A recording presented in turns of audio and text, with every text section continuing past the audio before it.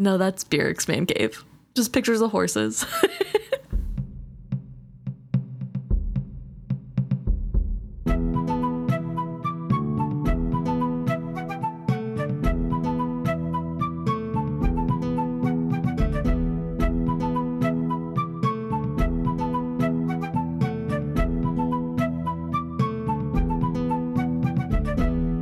Welcome back to another episode of Is Fitz Happy? I'm Luke. And I'm Emma. This week we're discussing Chapter 20 of Royal Assassin, Mishaps. The beginning part of this chapter is catching us up on the general populace's thoughts of the war and basically the nationalism and racism that has arisen from the war and the raiding, and how all of the Six Duchies really don't like the Out Islanders right now. Right. Also, just quick question. Isn't Hap the name of his... Mishap. Yep, that's the name of his son. And he's born during this time, right? Yes, I believe so. I think... Oh, was he... I can't remember if he was there at Forge or if Starling just picked him up as like a victim of the raids at some point. I'm not 100% sure, but I do know that Mishap himself is born around this time, so just something I thought about when I saw the title.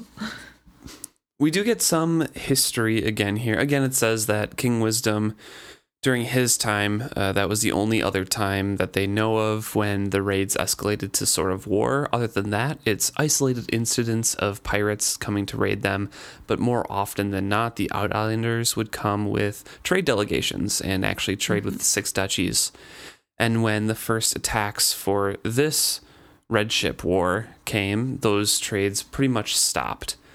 And pretty much everybody in the Six Duchies can kind of boast that they have some sort of cousin living over in the Out Islands, but again, talk of those family connections kind of stopped because of the hatred that has arisen, the fear of the people, and because of that, no one really knew what was happening in the Out Islands while the Six Duchies was getting raided. Right. It feels very much like thinking of other big historic events where places are separated and family members can't talk, kind of like with the Berlin Wall or North and South Korea, where family members could no longer know what's going on, and you can't really talk about your family because they're on opposing sides of the war and you don't want to be seen as a sympathizer, but still you have family you care about.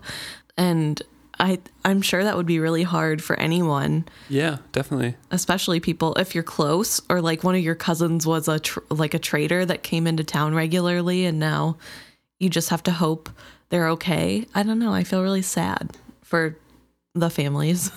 Definitely.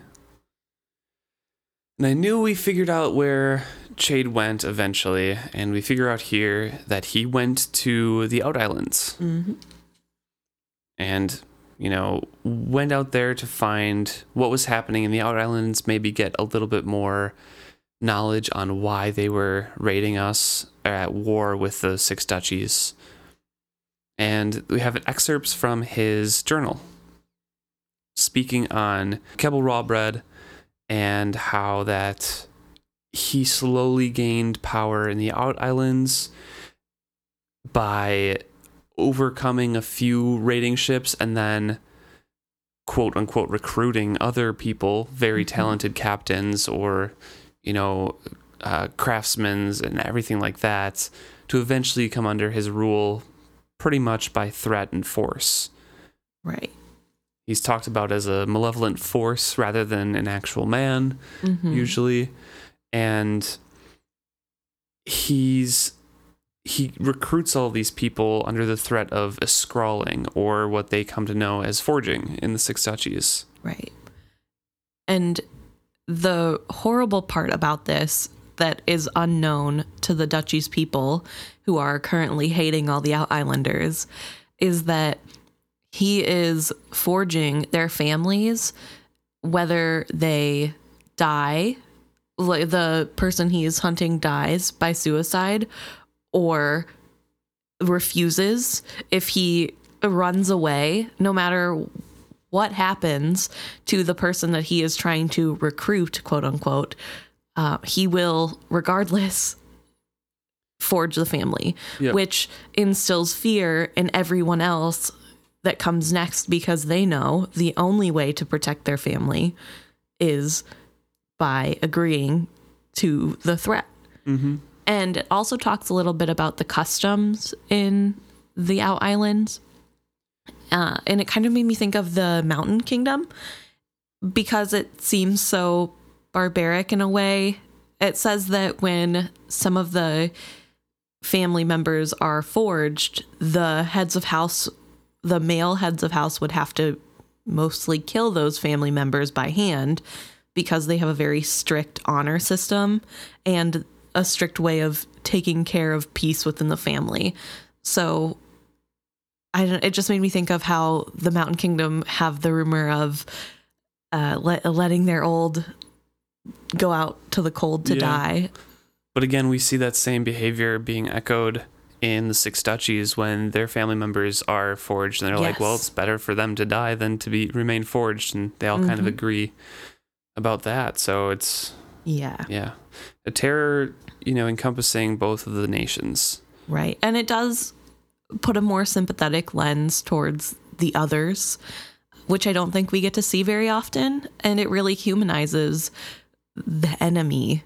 Yeah, right. And we know that not every single person in the Raiders group, I should say, is evil or not as nice and there by force. There are some people who are there because they like it, but there are many more that are there because their family is in trouble.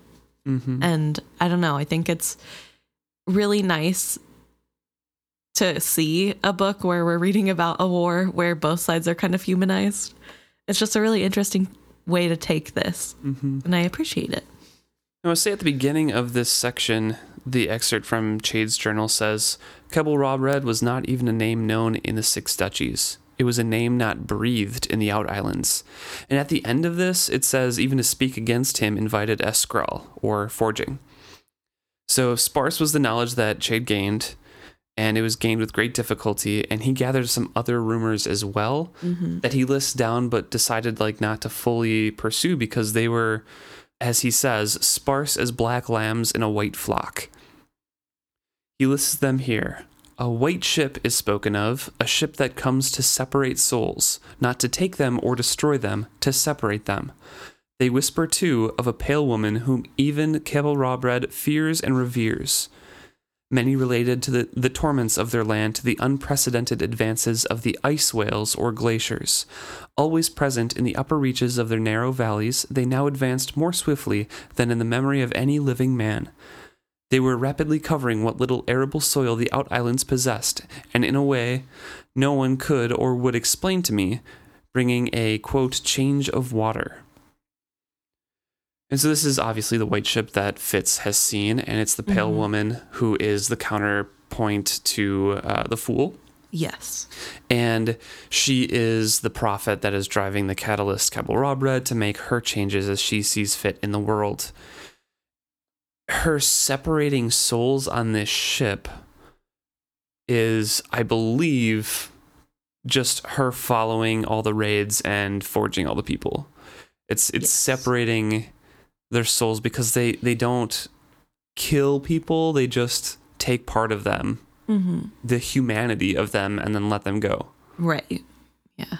Well, because they have a forging stone on their ship. So, but I found it really interesting. A couple of these pretty interesting. The first of which that it said Keble Robred fears the pale woman. Yeah. And I was wondering if you had any reasoning behind that. If you had any thoughts of why he seems to fear her. I mean, at the end of the Tawny Man, we can see him chained up and partially forged himself. So it feels like all of his power came from her originally, and she probably just kept control through manipulation.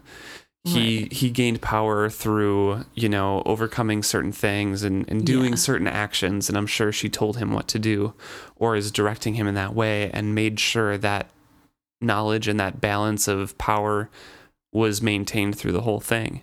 Right. Interesting. I was thinking about it more from like a cultural aspect, because we know the Outlanders are a matriarchal society. Yeah, could be that too. And so I wondered if it started as a reverence just for women in general. And although I don't know how that translates to on the sea, because she is directing him how to raid, which I don't know. I know there's a clear separation of women tend the land, men go out to the sea. Right. So maybe that's why she had to forge him, just because there's a little bit of power struggle there. But I just found it really interesting that he does seem to fear her. Right. I wondered if that maybe stemmed because in their culture, women are powerful and strong and very important. Could be, yeah. I do want to talk about a little bit of the change of waters and the advancing ice age. That's what I was just about to bring up. Mm-hmm. Do you have any thoughts of why that is? I kind of have a little bit of a theory, but it's not backed by much evidence. Well, I was thinking of it as something to do with the Pale Woman living in the ruins of Elderlings, only because my thought comes from in the Rain Wilds, there is a changing of water regularly that stems from tectonic plates shifting ultimately, but it comes from the area of the Calcingra. It seems to something about the land brings a toxicity into the water, and I don't know if that's just happenstance for Calcingra, but if there's a changing water here too, it makes me wonder if maybe it's something to do with the way the cities are built, or the black stone itself maybe is bad for the water. I'm not really sure. But that was mostly my thought, is that it has something to do with the dragon and the Elderling artifacts in general. Yeah, that brought another thought into my head too, and I'll talk about that after this. But my thought was that with the removal of the last dragons on the planet, they changed the ecosystem enough where certain things aren't happening and it could affect the climate. Right. Again, I don't have much evidence to back that up, but it does take the climate a while to shift. And when things, are shifted in a gradual sense like that, or there's a major extinction like that, things are bound to happen on a planetary scale. True. Yeah, that's a good point. However, the other thing that you kind of reminded me of was, I believe, I could be wrong here, but I believe the Pale Woman damaged all of the Elderling things in the city on Eslevjal, and that damaged the heating element.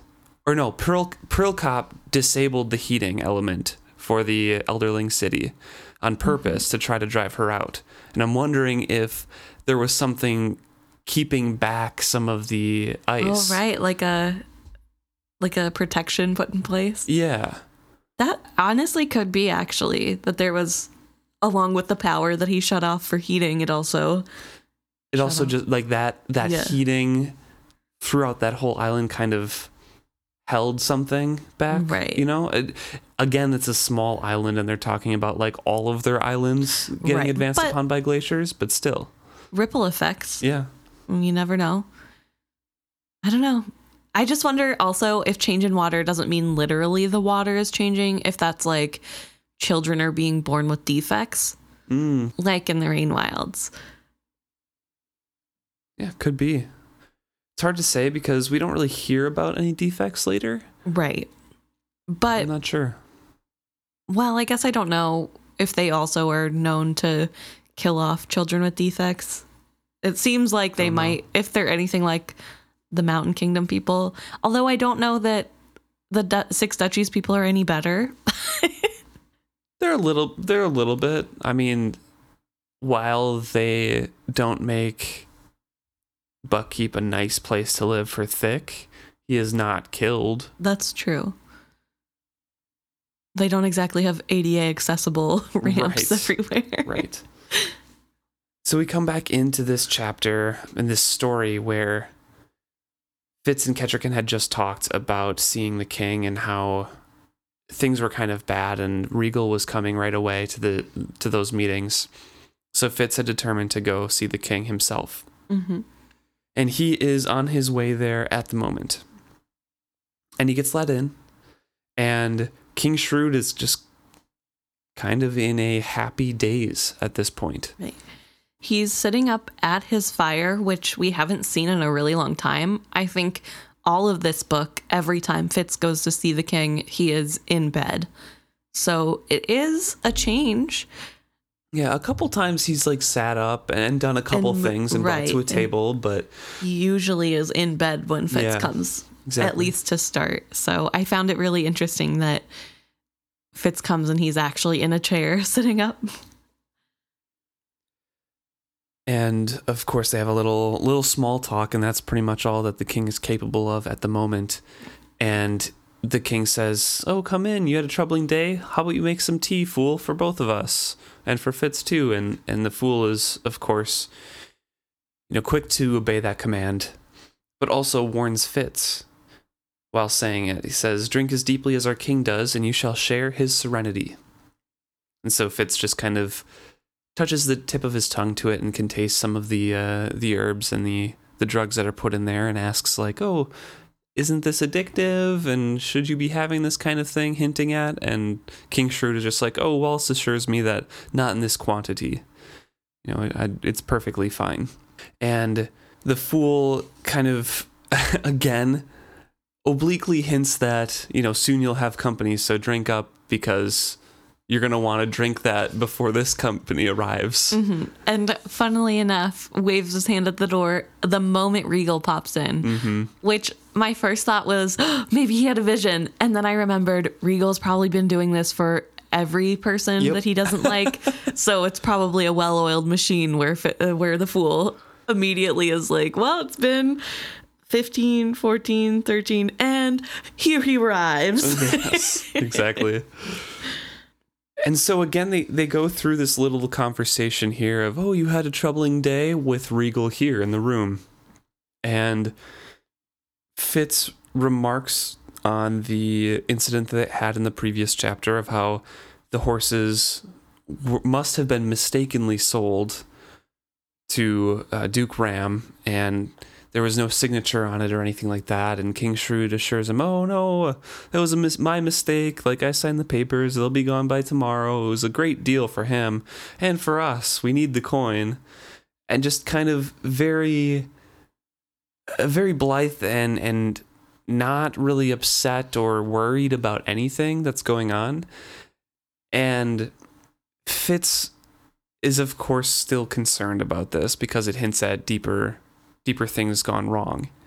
Right. And he directs some comments towards Regal and asks, "I had never thought to see us sell our best stock away from Buckkeep." Regal replies, "And neither did I, but with the treasury as depleted as it is, we have had to take hard measures."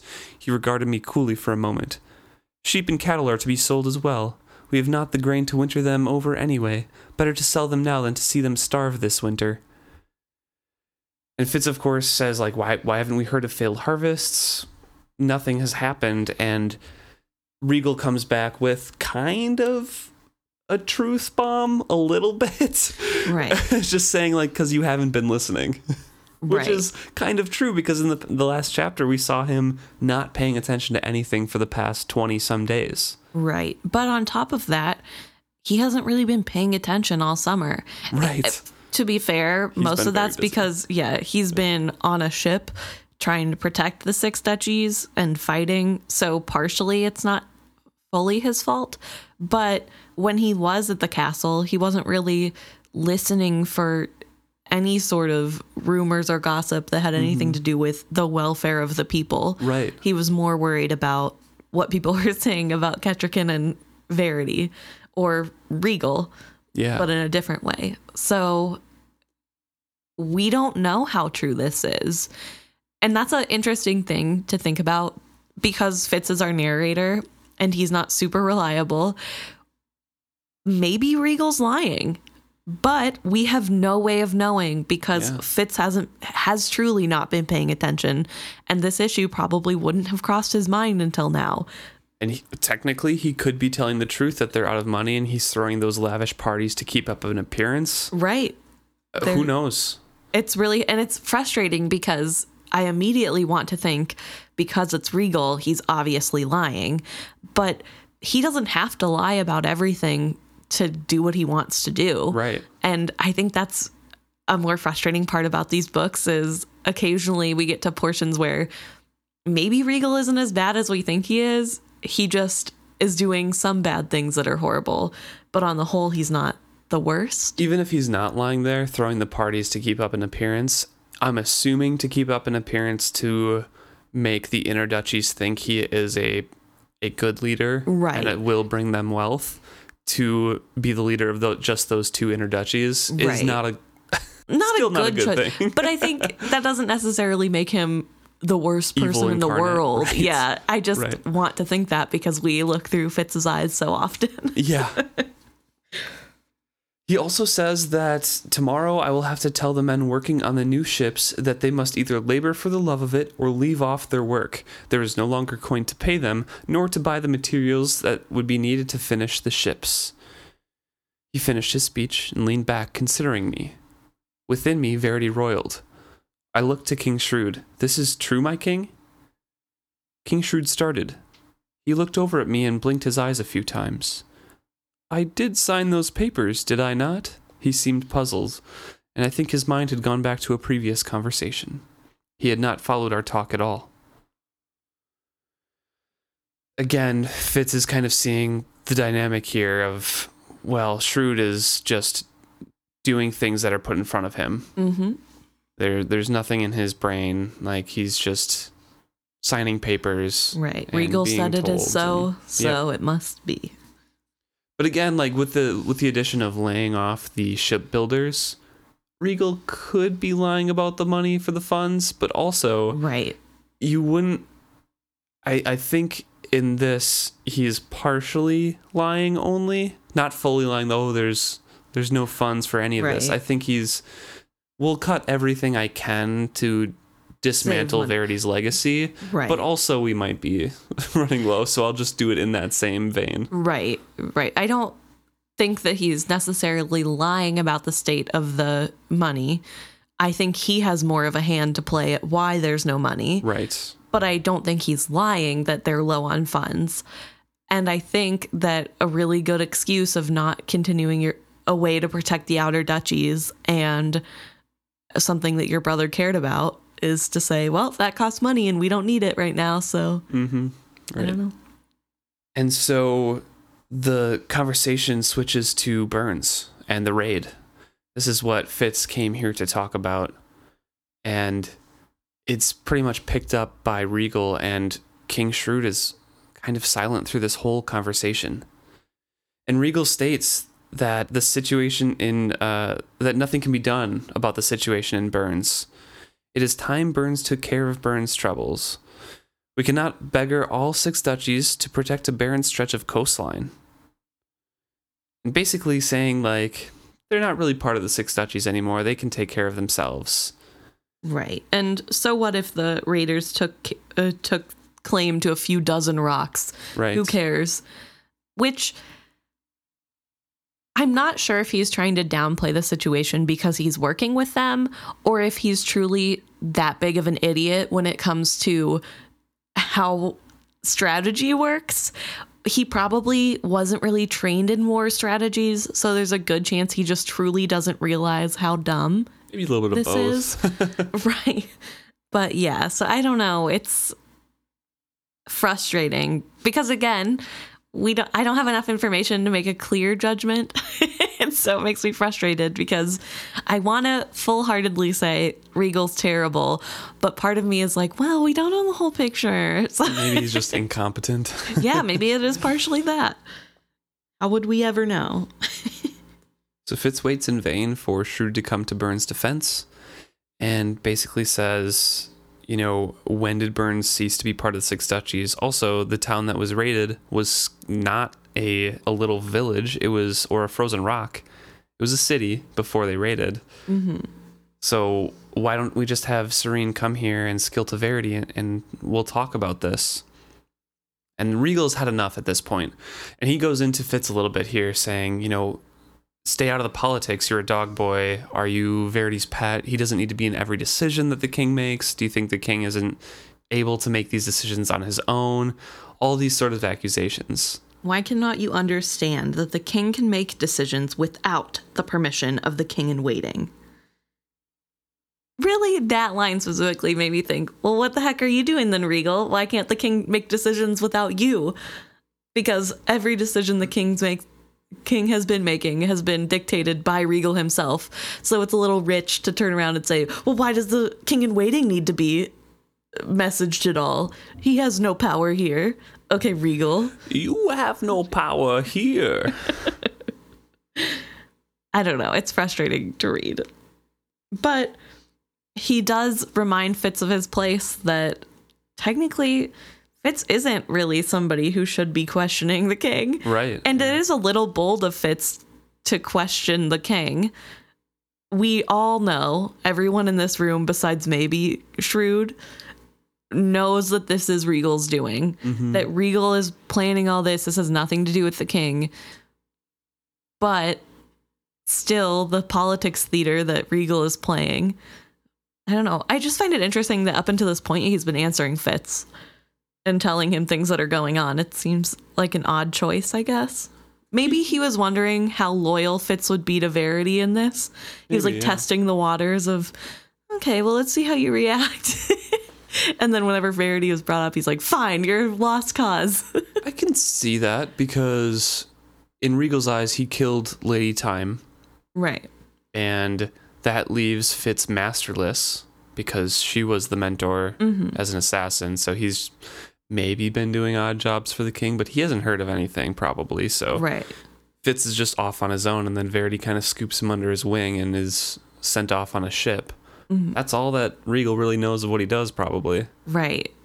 So, and it does have a lot of emphasis on Regal sizing up Fitz and looking at him and responding and then pausing to listen to Fitz's reaction. So I do wonder if this is a little bit of him like, maybe I could use him for my own, which is interesting because he hates Fitz so much anyway, but maybe he thought there was a way he could get rid of him while using him for his own needs. I don't know. As long as it secures his own rule. Right. So this gets into a larger fight between Regal and Fitz. Regal is just going on about how Verity isn't here. He went gallivanting off after a fairy tale, to which Fitz interrupts and says, I was there when you encouraged and backed him going. And which makes Regal, instead of backtracking and saying, no, I didn't, he just says, well, I don't even know why you were there to begin with. For this purpose, Regal. So you can't pretend like you were super against it. He's really smooth. I mean, he just pivots around the conversation and then continues on like... He's a great politician. I'll give him that. Yeah, why were you even there in that meeting? You have large opinions of yourself. You're sitting at the high table and being clothed by the king's largesse and all of this stuff. He easily pivots around that point just to transition into another attack against Fitz's character. Just get to the next straw man and hope he doesn't have matches for that one too. Right. And he makes a point that you believe that you should get all the privileges with none of the duties, which is an interesting thing to say because it kind of does show that he doesn't know what Fitz does. Yeah. Because Fitz does have a lot of duties that he has to do for the king. And he doesn't want to do that. No, he does not want to do them, but he still does. He still has to kill Forged Ones. He has to fight in a war at 16, 17, like he's doing things. But to Regal's eyes, what has he been doing? Playing pretend with the king to be. Mm-hmm. And calls him a bunch of names and says that he is, he calls himself Fitzgerald Farseer, but you don't need to do more than scratch the surface to see Nameless the dog boy underneath. Be grateful I do not send you back to the stables, but suffer to let you abide in the keep. I do not know what I felt. Night Eyes was snarling to the venom in Regal's words, while Verity was capable of fratricide at that moment. I glanced at King Shrewd. He cupped his mug of sweet tea in both hands and dreamed into the fire. From the corner of my eyes, I had a glimpse of the fool. There was fear in his colorless eyes, fear as I had never seen there before, and he was looking not at Regal, but at me. I abruptly realized that I had arisen and was standing over Regal. He was looking up at me, waiting. There was a glint of fear in his eyes, but also the shine of triumph. All I would have to do was strike at him, and he would call the guards. It would be treason. He would hang me for it. I felt how the fabric of my shirt was binding on my shoulders and chest. So swollen with rage was I. I tried to exhale, willed the balled fists of my hands to loosen. It took a moment. Hush, I told them. Hush, or you'll get me killed. And he calms himself, bids goodnight to King Shrewd. And again, King Shrewd asks, So you had an anxious day, lad?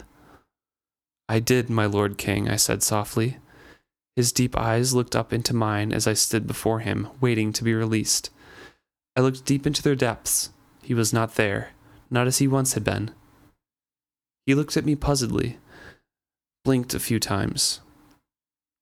Well, perhaps you had best get some rest, then, as should I. Fool? Fool, is my bed prepared? Warm it with the warming pan. I grow so cold at night these days. Ha! At night these days, there's a bit of nonsense for you, fool. How would you say it to get it aright? The fool sprang to his feet, bowed deeply before the king. I would say there's a chill of death about the days of these nights as well, your majesty. A cold fare to curl the bones it is. A man could take his death of it. 'Twould warm me more to hide in your shade than to stand before your sun's heat. So he slips out and reflects on the fool's words of taking his advice and hide himself in shade rather than stand before the heat of the king's sun. Right. Yeah, that was really close. That was a close one. Yeah. I do think if Fitz had not gotten assassin training, he probably would have decked Regal right there. Yeah, Fitz does have a lot of self-control, but he does have a big temper as well. He does. Well, to be fair, something that wasn't mentioned in Regal's taunts, he did bring up his father being a nobody and his mother being a whore. So not only was it about Fitz being nameless, the dog boy that Fitz was angry about, it also was talking ill of his parents, who he supposedly doesn't care about, but we all know that's not quite true. You are the misbegotten bastard of a princeling who had not even the courage to continue as king in waiting. You are the grandson of a dead queen whose common breeding showed in the common woman her eldest son bedded to conceive you. Yeah. Not nice. No. But very, very nice insult, but super not nice. Well worded. Yeah. Like, I wish when I was upset with people, I could word things so beautifully hurtful that way. No, I don't, because I don't like being hurtful. But, do you think you rehearsed that? Oh, he's been waiting to say this. He's been he has it on a piece of paper somewhere, and he looks at it every day, like, maybe today. He exited that room and was just like, yes, finally nailed it.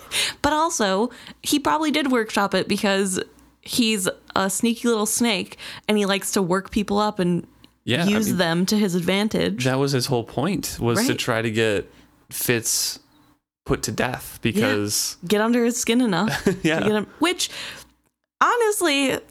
Again, this is a lot of Regal praise right now, but pretty brave, because Fitz is double his size and would for sure get at least one good hit in before being escorted out by guards. And he would have to wait for the guards to get there. And once Fitz started, who knows if he'd be able to stop if he knew he was going to die either way.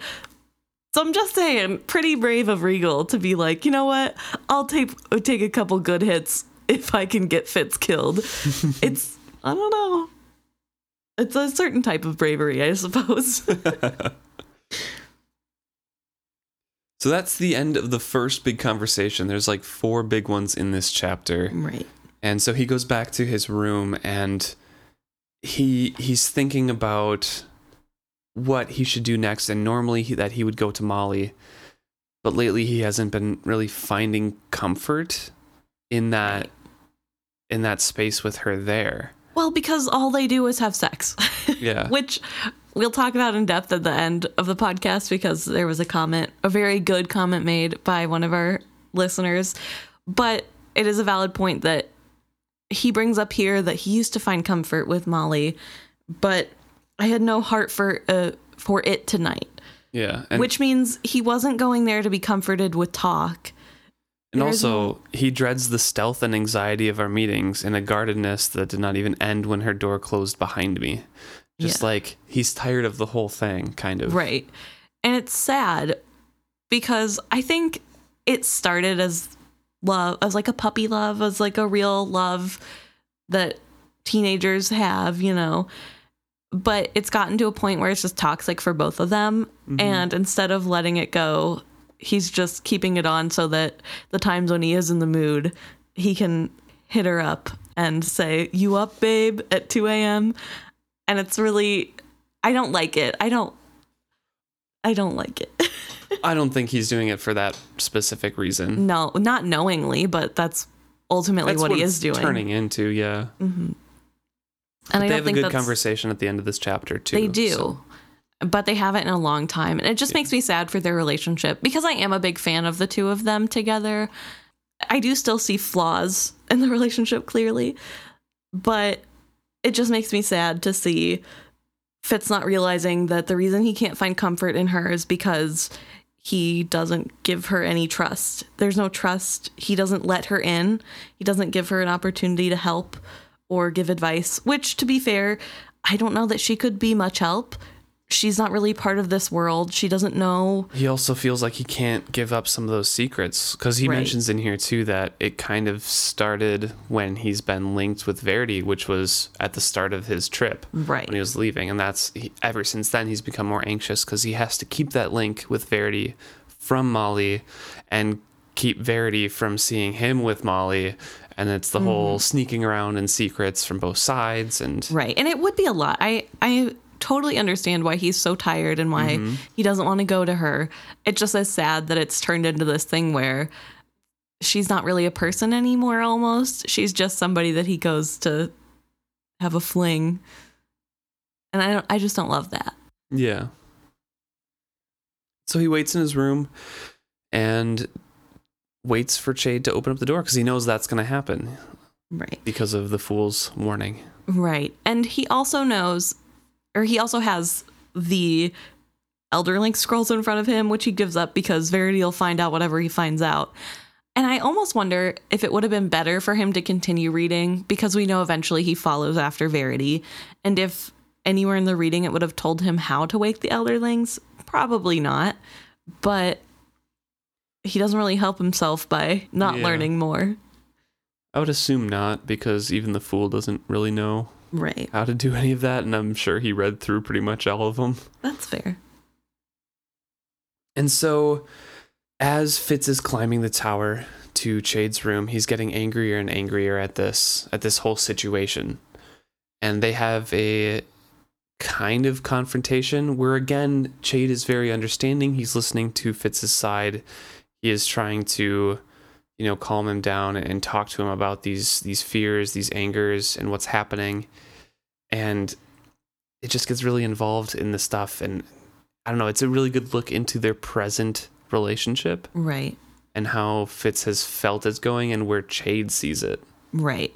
It is a good look. But also, I do want to point out a little background detail that when Fitz arrives, Chade is making some sort of concoction, which is the first time it's been mentioned that Chade is working on something in front of Fitz for all summer, basically, since he got back from his trip. We know a couple chapters ago, Fitz made a specific mention that it seemed like he was making concoctions and then cleaning it up and not letting Fitz know what it was. So I thought it was a really interesting choice to this time with everything we know that's going on, for him to be making a concoction in front of Fitz. Mm-hmm. And later there's a comment made by him that I thought made this necessary to point out now. But we'll get to it. And so Fitz, reflecting upon seeing Chade there, veers his questioning towards the existential assassin side of things first. Right. He starts with, have you ever killed a man for your own sake?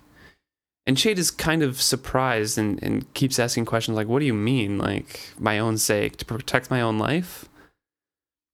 And Fitz is like, no, just for yourself. It could be to protect your own life, you know, but to make your life easier. And Fitz, and Chade is kind of incredulous, and he's just like, of course not, that'd be murder. Which, very funny. It is pretty funny. He gets a clarification from Fitz, and Chade agrees with this, unless you do it for your king. It's not murder if you do it for your king.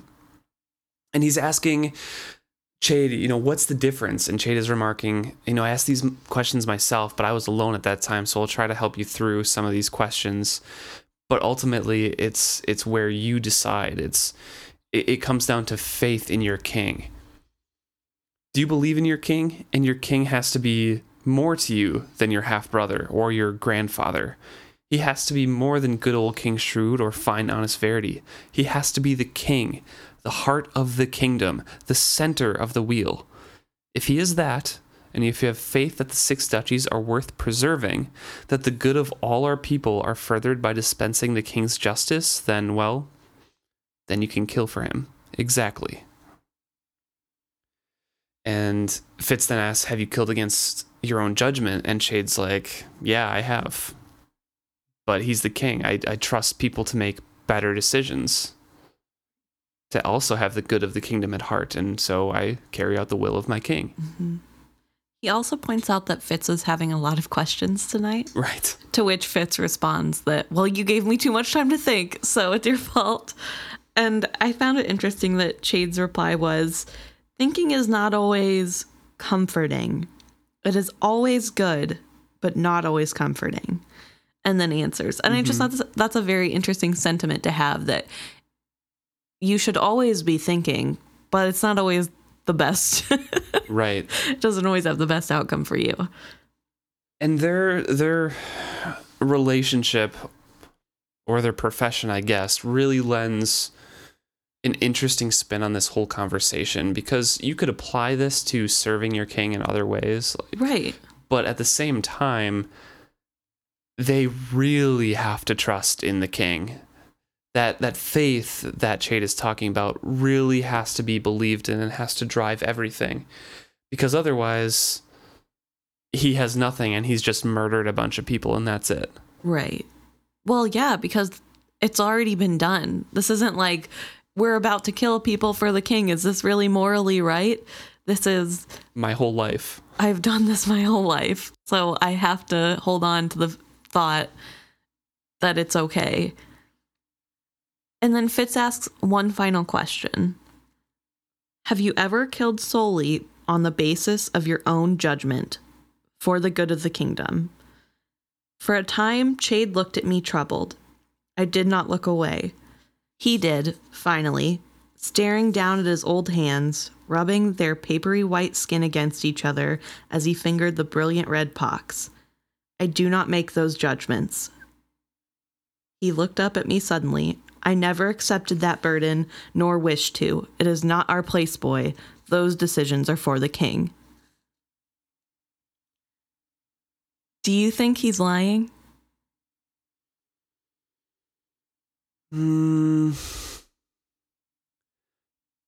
It's hard to tell, because I think it's basically asking, do you think he killed Queen Desire? And if he did, was it with the king's blessing, or was it him acting in the good of the kingdom? Or did she just die on her own? Right. Because that's the big killing that comes to mind for me, quote unquote. Interesting, yeah. The big murder, I guess. I really don't know.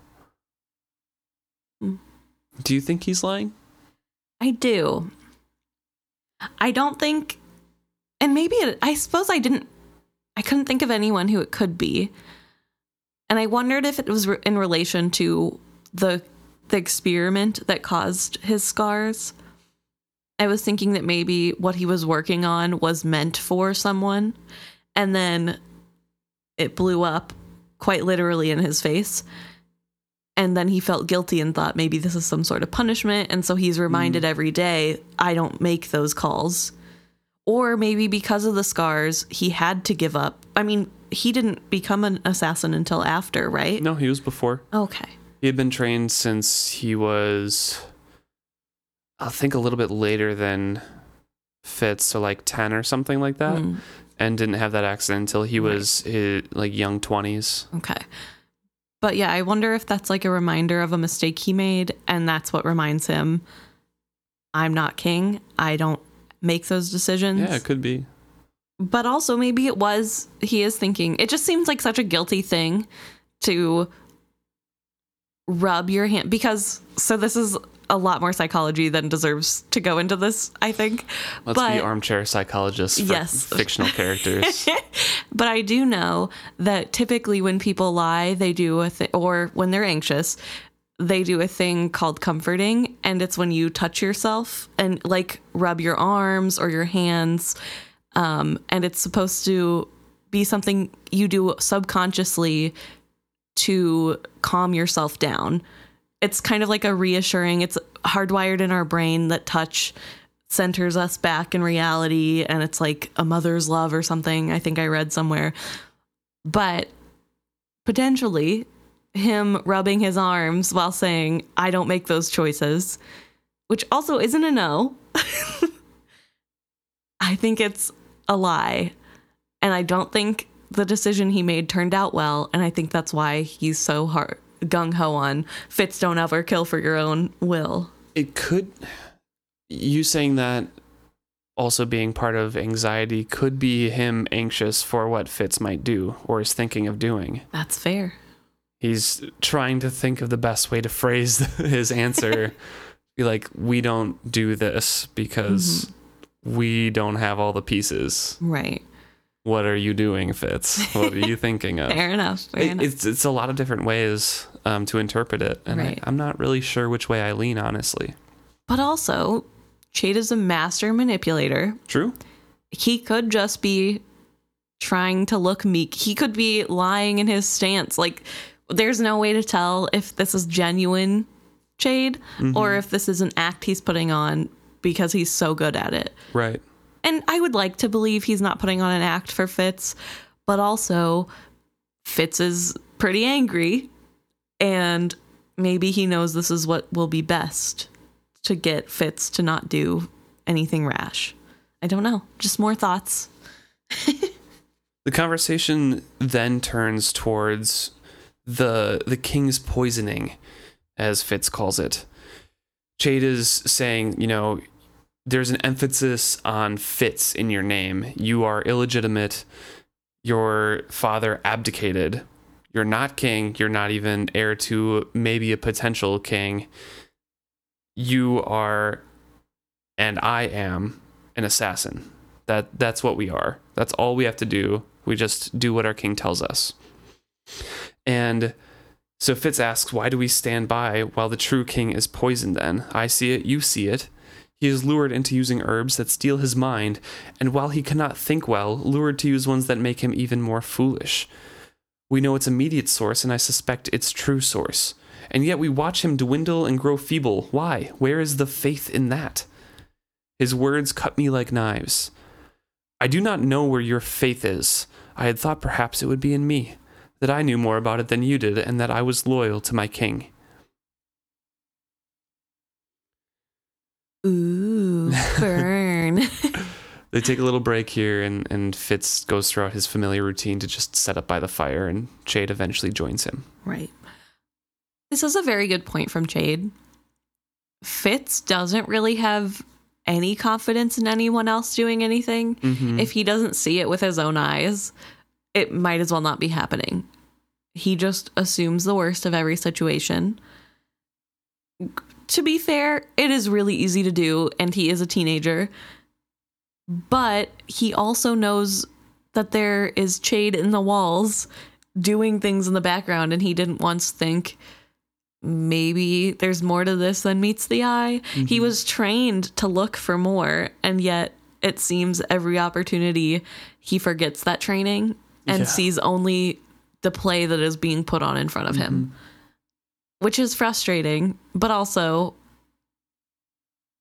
I guess it might be because Fitz is so reliant on his wit that he only goes by what the feelings are. He's not really using his eyes. Or critical thinking. Right. This year has not been an easy time for either of us. And Fitz says, "You have so seldom called me, and when you do, you are full of secrets. I tried to keep the accusation from my voice, but couldn't quite." Chade gave a short bark of laughter. "And you being such an open, spontaneous fellow, that annoys you?" He laughed again, ignoring my offended look. Amusement still danced in his dark eyes. "Do not glower at me, boy," he told me. "I have not expected anything from you that you have not demanded from me twofold, and more. For I have it in my mind that a master has some right to expect faith and trust from his student." "You do," I said after some moments, "and you are right. I have my secrets as well. And I have expected you to trust that they are honorable ones. But my secrets do not constrain you as yours do mine. Every time I visit the king's chambers, I see what Wallace's smokes and potions are doing to him. I want to kill Wallace and restore my king to his wits. And after that, I want to finish the task. I want to eliminate the source of the poisons." "You wish to kill me, then?"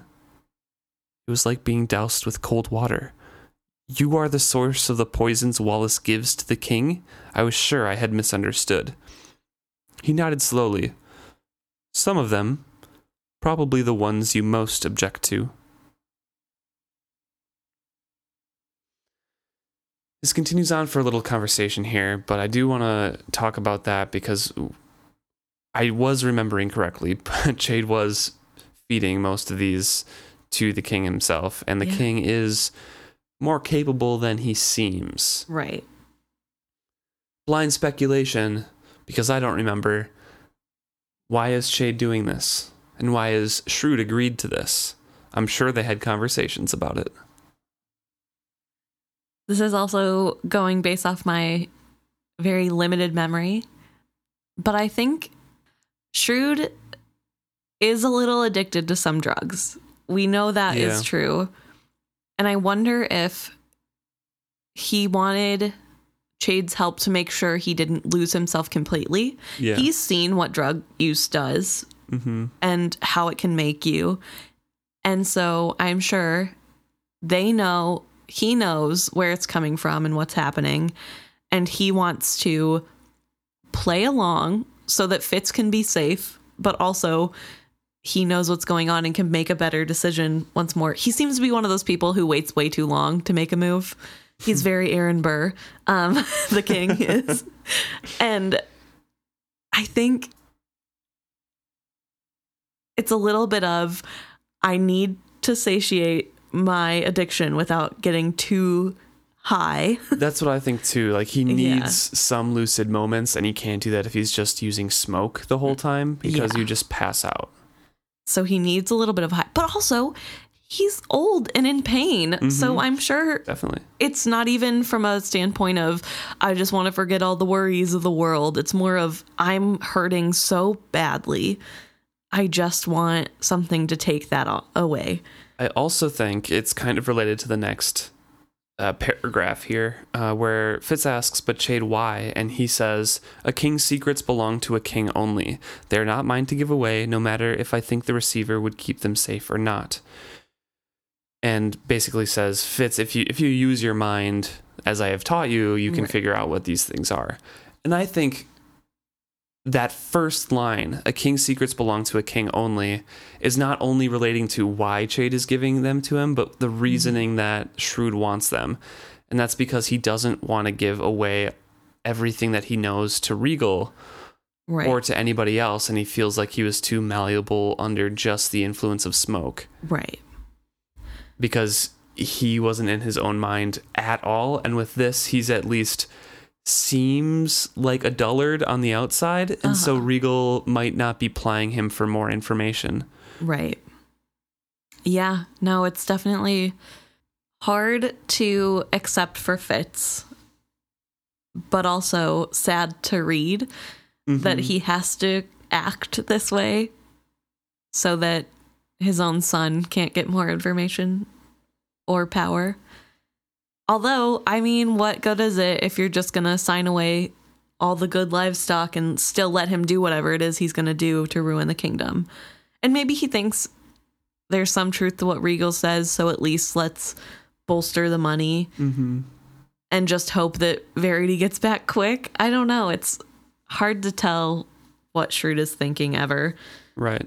But I also think it's very short-sighted of Fitz to want to kill Wallace, because while he decides how to kill Regal, which he will not be able to do,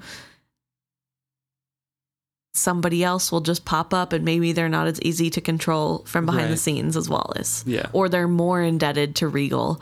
I mean, that's why Chade put Wallace there to begin with. Exactly. Because he was easily controllable. Yes. So I just think it really is a lack of faith on Fitz's part of, let's just kill the problem and that'll fix everything, which is naive. But I understand it in some ways because that is my gut reaction too. Like, just cut the head of the Hydra off. That's why wouldn't that work? They kind of move on the conversation. It circles back around a little bit, but Fitz asks, why'd you summon me here tonight? And Chade is kind of hurt now and is just saying, maybe I just wanted to see you. Perhaps I wanted to forestall you doing something foolish and permanent. I know everything that's going on right now distresses you greatly, and I assure you, I share your fears, but for now we must continue on our allotted paths with faith. Surely you believe that Verity will return before spring and put all to rights. And Fitz says, I don't know. This is a foolish quest when he went off on it, and I was surprised at that. And I kind of want him to turn around now, because when he comes back, Regal will have everything, and half the kingdom will be beggared or given away. And Chade then asks, maybe Verity has faith in King Shrewd to keep it together. Right. Kind of reminding him, there's a king here still. Mm-hmm. And Fitz is like, well, no, I don't think he can do anything. You haven't really seen him. And Shade's like, what do you mean I haven't seen him? Well, you think I haven't? Yeah. He's like, well, I tell you that he is not the feeble idiot that you seem to believe he is. If you had seen him tonight, Chade, you would share my anxiety. What makes you so sure I did not? Chade was nettled now. I had no wish to anger the old man, but it seemed to be going all wrong no matter how I spoke. I forced myself to keep quiet now. Oh, Fitz. Maybe it's going all wrong because you're being very accusatory instead of asking questions. Also, teenage boy. I know, he just states everything like there's no way he could possibly be wrong, and then is surprised when Chade is like, how many times do I have to tell you, in how many different ways, you're not right. He's trained better than this, and he should know better. I know, it's probably a little bit because of how stretched thin he is. He does have a lot that he's taking care of, both internally and externally. I mean, he has two beings occupying different corners of his brains 24/7. Right. Which is mentally taxing. Yeah. So I'm sure that doesn't help, but it is really frustrating. Mm-hmm. So Fitz moves on the conversation finally and asks about the Near Islands and if the rumors were true. Chade is basically kind of confirms that, not everything you hear is true, but there's always a little germ of truth in there. We have not seeded the Near Islands. It may be true that the Raiders have a base. We're not certain, really. And once they do have the Near Islands, they would be able to raid our coast winter and summer. Regal says that they can be bought off, Fitz says, and with an effort to make it respectful towards Prince Regal.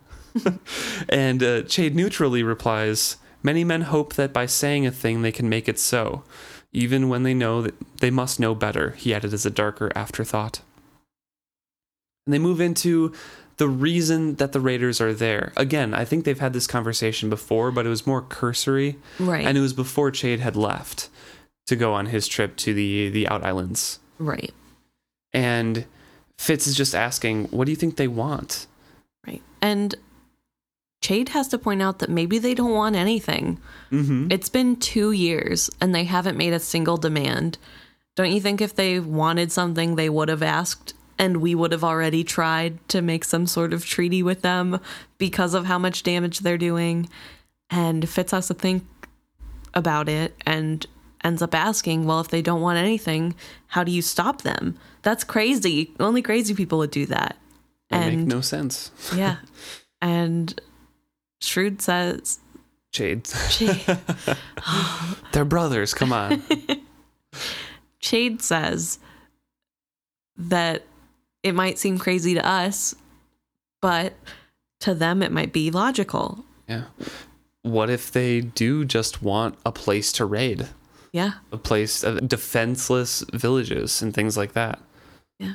And we know that this is kind of the case, but it's more of a revenge thing than wanting to raid. A little revenge, but they are trying to make their own stone dragon by feeding all of the people to be forged, I believe, right? That's the main goal. So. I didn't think they knew that's how the stone dragons were made.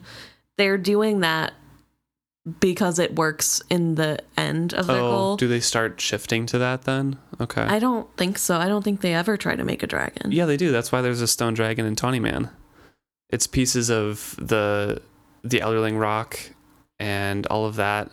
It's underneath the ice in Eslevjal. And finally, that's what Keble Rodred is chained to. And finally, the Pale Woman pushes him into it. It animates, and Beric shoots him. Or, excuse me, is it Swift? Beric's son who shoots him? And Beric force repels him away. And that's how Beric dies. It's like the climax of that book. Do you not remember? No, literally not at all. Zero memory. Because the real dragon and the stone dragon fight after. Huh. Weird. Zero memory. Literally doesn't even ring a bell. The Björk dying part rings a bell, but yeah, they're trying to make a stone dragon. So then I think that happens during the Tawny Man trilogy. I don't think that's something happening now. That's what I was kind of asking. Do you think it was a reply to the end of this? I think when they figured out what to do with the stone, that was the response. And it's definitely a cobbled together version, which is why it doesn't work super well. Right. Because it's individual peoples, a bunch of them in different stones, and they put the stones together. It's not one big hunk. So, yeah, it's I don't know what they want the stones for then, right now.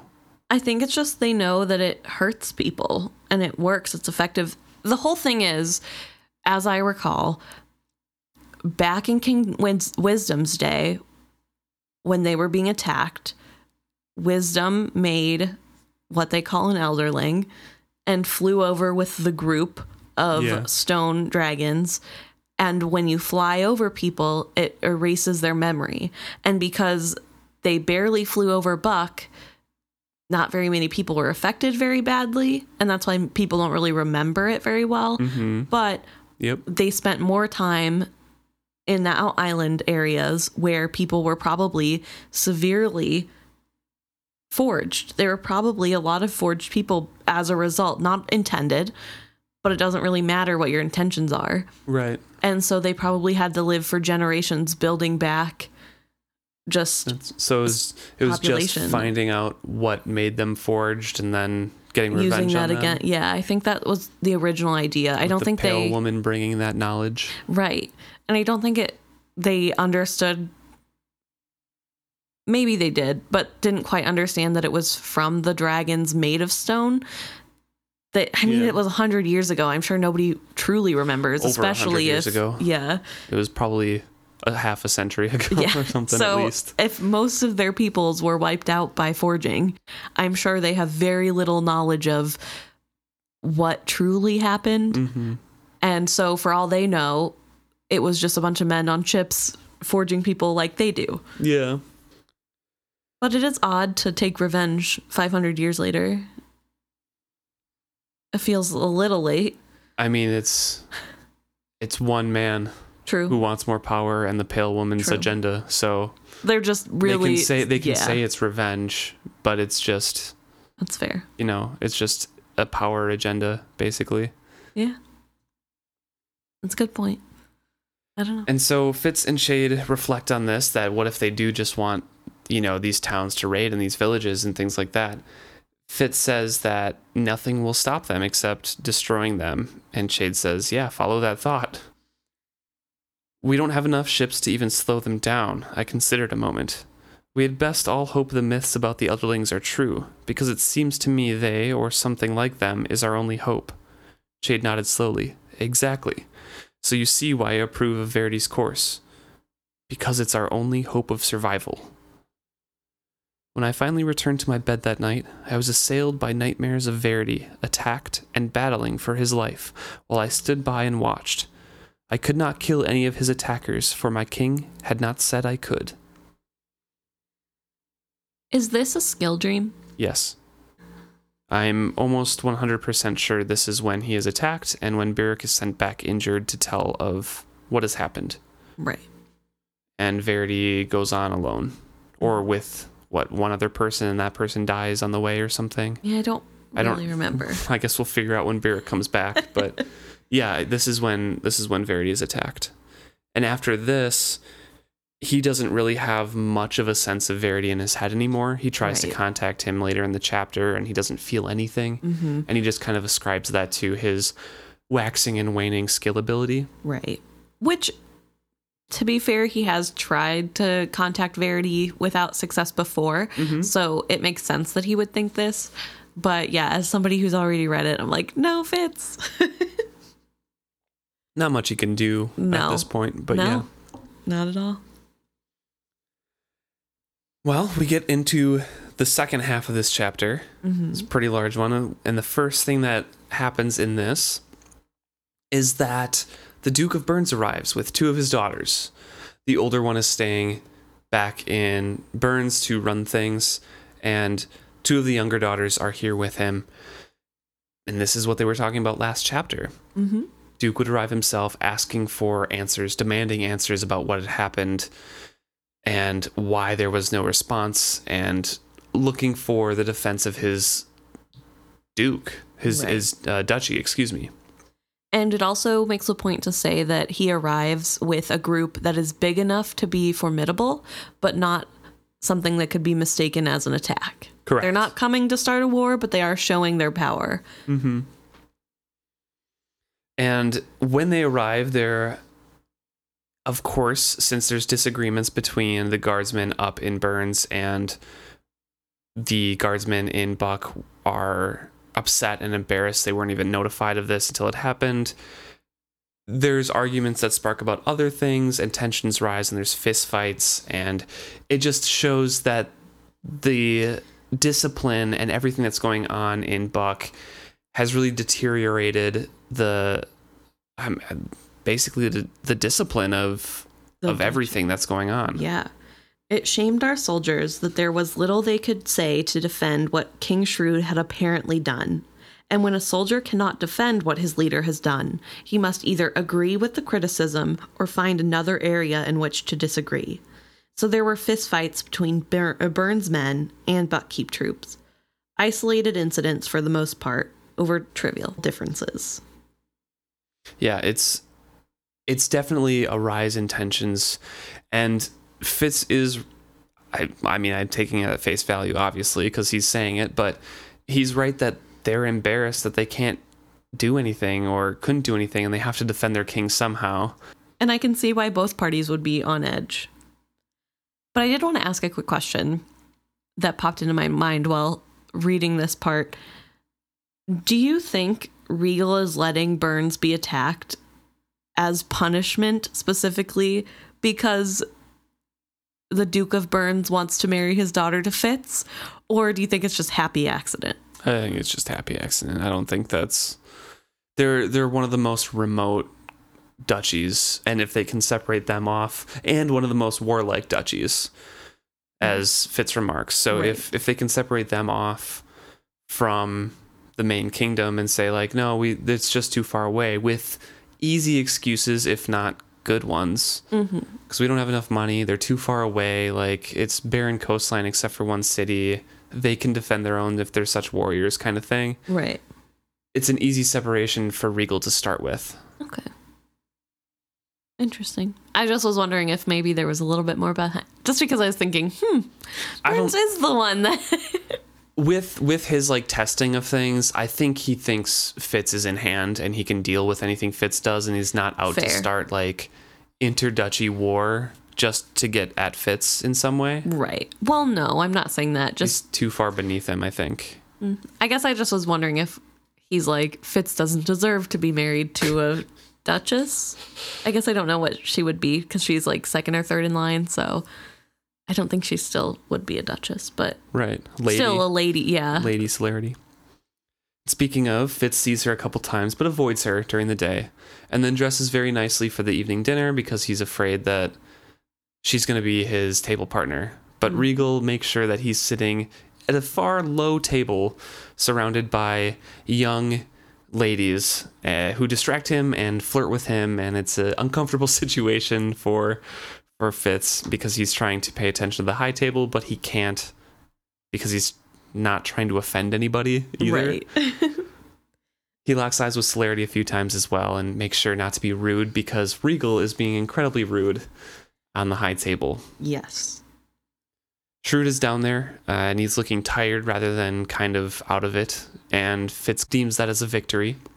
Kettricken is very silent and pretty embarrassed for the way that Regal is acting because he's all but ignoring Duke Brondy and just talking with Duke Ram, who's there to buy the horses, Right. and getting drunker and more loud and raucous, and it's kind of a party atmosphere, and it's so celebratory that it's insulting, but not a straight up insult to Duke of Burns, who just got raided by 3 red ships.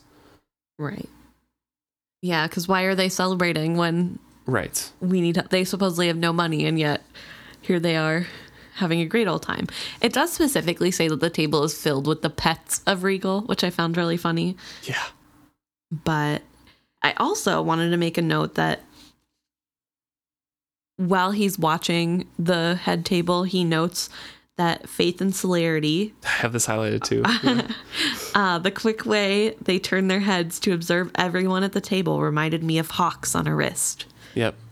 And we're pretty sure that they're witted from future chapters and scenes. And aren't there animals birds?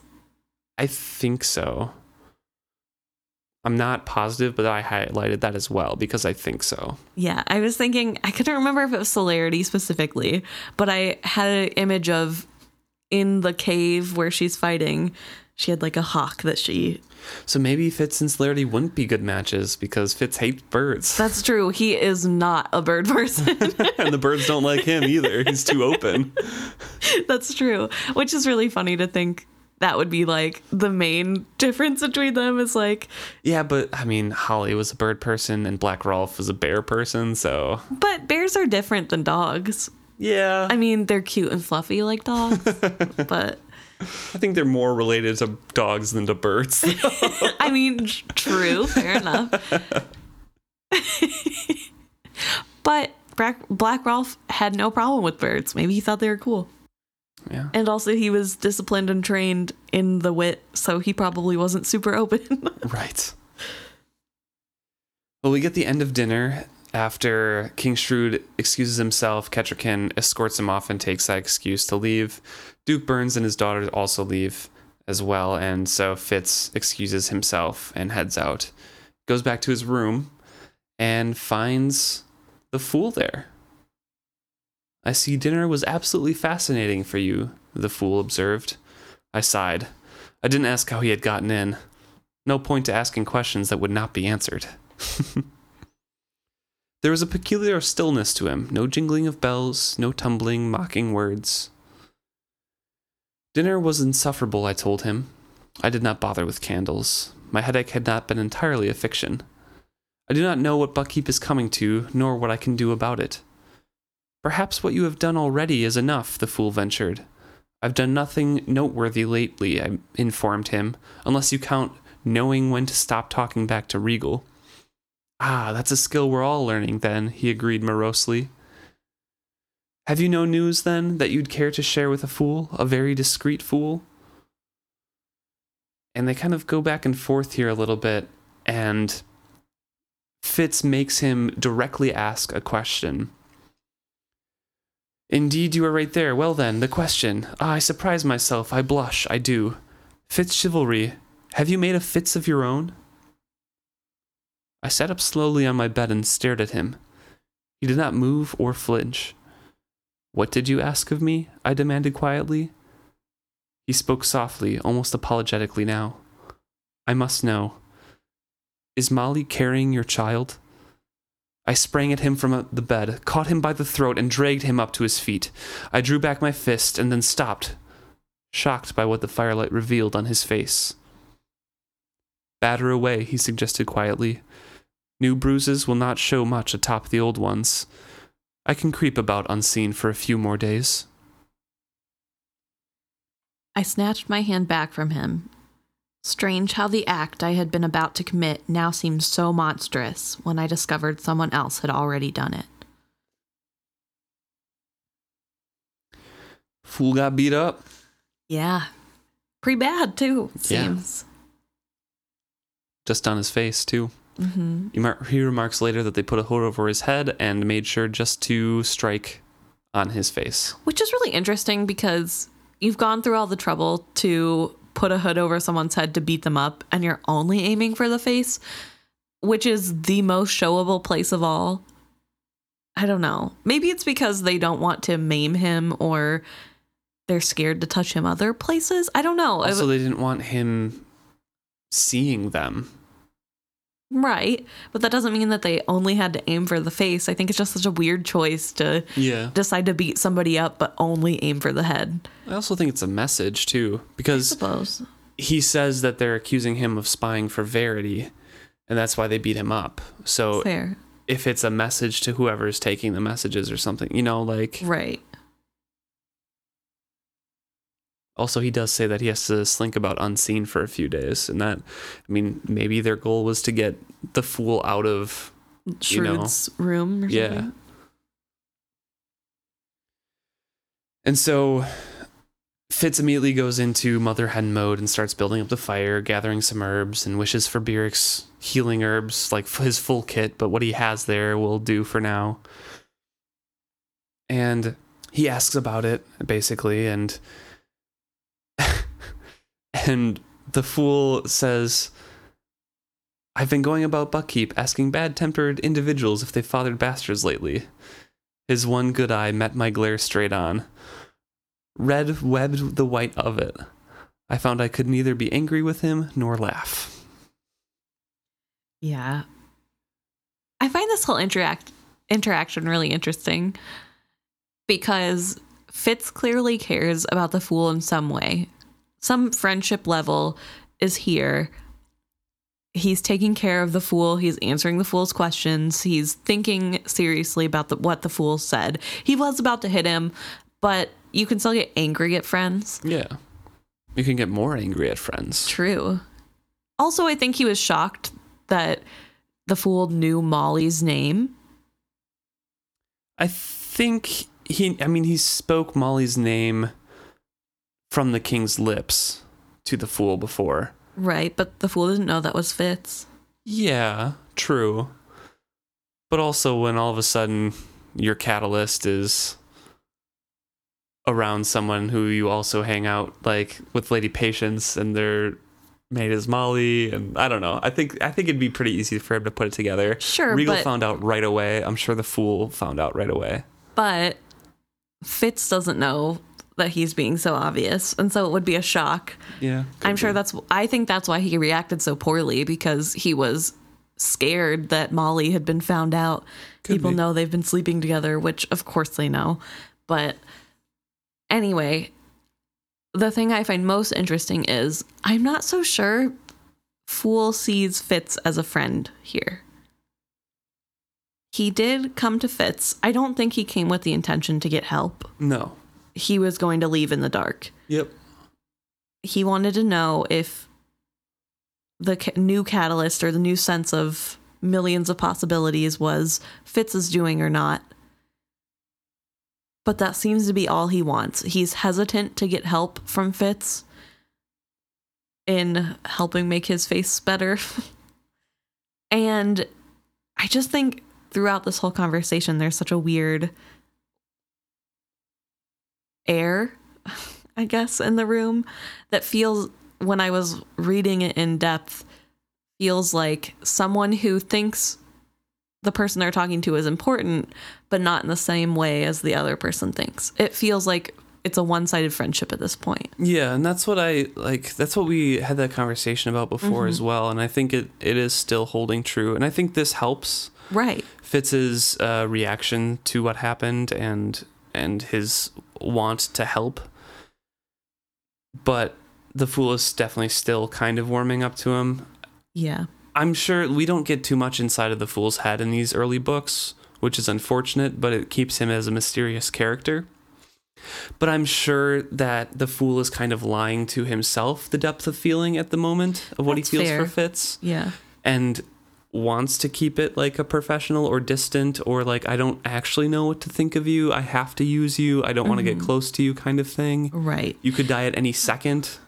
Yeah. So I feel like with the depth of feeling that the Fool has for him in the third book upcoming, that feeling has to have started, but he's hiding it from himself kind of. Right. And just keeps that distance. Interesting thought. I also wonder if the reason the Fool is so adamant that there is a child, it's either Verity's or Fitz's, and it's causing a lot of new paths. If he's so, like, he came in this moment, even though he was beat up, because there's a chance he doesn't have to make Fitz die. Even if you're not, like, super good friends with someone, you can still not want their death. Because he thinks that's the only way for the path that he wants to happen, right? Fitz has to die. Or at least come very close to death. He has to be tortured and punished and do something close to death. And he probably feels guilty and thinks, oh, now we have a chance. A new path to potentially go down. Mm-hmm. Why do you ask such a question of me? I finally demanded. Because it is easier to ask of you than to ask Ketcherkin if she carries Verity's child. As far as I can determine, Regal has shared his favors only with himself of late, so that dismisses him. You or Verity, then, must be the father. Cannot you feel it? He asked in a near whisper. He stared off in the distance dramatically. Forces shift, shadows flutter. Suddenly there is a rippling in the possibilities, a reordering of the futures as destinies multiply. All paths diverge, and diverge again. He looked back to me. I smiled at him, thinking he jested, but his mouth was sober. There is an heir to the Farseer line, he said quietly. I am certain of it. I have fathered no child, I said far too firmly. The Fool regarded me with a skeptical eye. Ah, he said with false heartiness, of course not. Then it must be Ketcherkin who is carrying. It must. I agreed, but my heart sank. If Ketcherkin were pregnant, she would have no reason to conceal it, whereas Molly would. And I had not been to see Molly in several nights. Perhaps she had news for me. And that kind of backs up a little bit of what you were saying as well. With more possibilities in front of you, like he's feeling optimistic again. There's that hopeful sense to that whole speech that the Fool has. I know we get later conversations between the Fitz and the Fool about what the Fool is seeing and how the future is closing up before him. I think mainly in Tawny Man when he's talking about his own death. Yes. And I feel like that might be happening here as well, where all of the paths are kind of converging into 1, 2, or 3 different ways to go, and they're all kind of bleak. And then all of a sudden, something has happened to reopen a bunch of possibilities. And the fool is ecstatic about it because the hope for the future is not lost. Right. He can continue to make these changes. He is not finished. He has not failed his task. So I feel like that's mainly where he's coming from with this. Like, he needs to know which of these half of these paths that just opened up are the ones that he has to follow mostly. Yeah. So he wants that leg up, kind of. Yeah. Just like, I just need more information. Is it you or Kettricken? I have 50-50 chance here. I wonder if the paths opening up are from Kettricken's child. Because we know they close later, and we know that Kettricken loses her child. Yeah. But B is still around. Or not B, sorry. Nettle is still born later.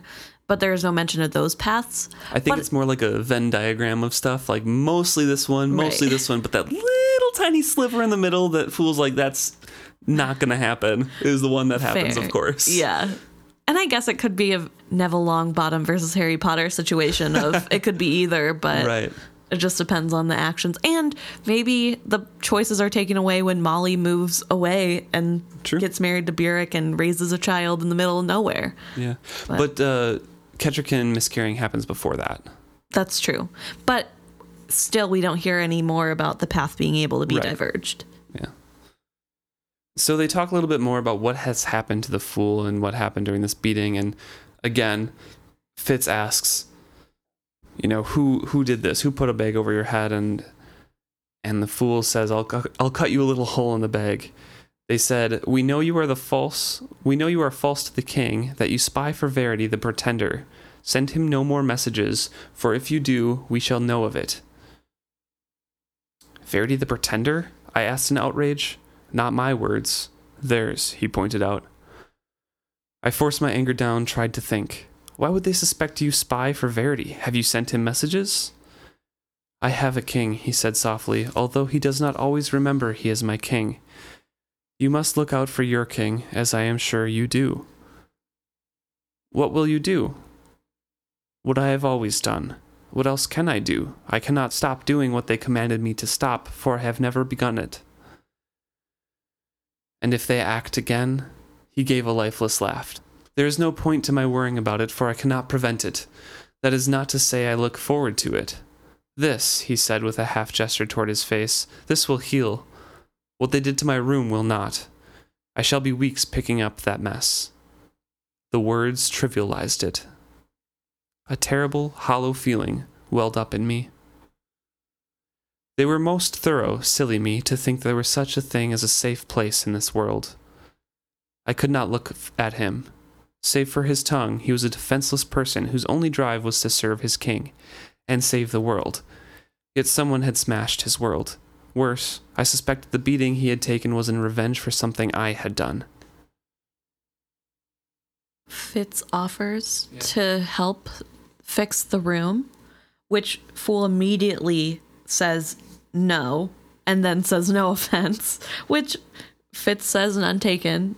There's an understanding. Yeah, but he still had the compassion to put forward, if you want help, I'm here. And Fool begins to leave. He asks that Fitz tells him when he knows for sure. And Fitz says he will. Yeah. And then says, after all, this is what they do to a king's fool. What might they do to a woman carrying a king-in-waiting's heir? They wouldn't dare, I said fiercely. Wouldn't they? I no longer know what they would or would not dare, Fitzchivalry. Neither do you. I'd find a sounder way to latch my door if I were you, unless you wish to find your head in the bag as well. And, I mean, that's what ends up happening. They go after Kettricken's kid. Yeah. I think it's really interesting that there is a group of people who calls Verity the Pretender King. I don't know why this would come about because... Regal! Well, I understand that. But he is still Shrewd's son. Yeah. It's not like he's a bastard like Fitz. I'm guessing it comes from what Regal's mom has always preached, that she was more royal than Queen Constance, and therefore Regal was more royal than any of the two brothers. I suppose. And so they were pretenders to the real Farseer heir because she had more Farseer blood in her. I suppose.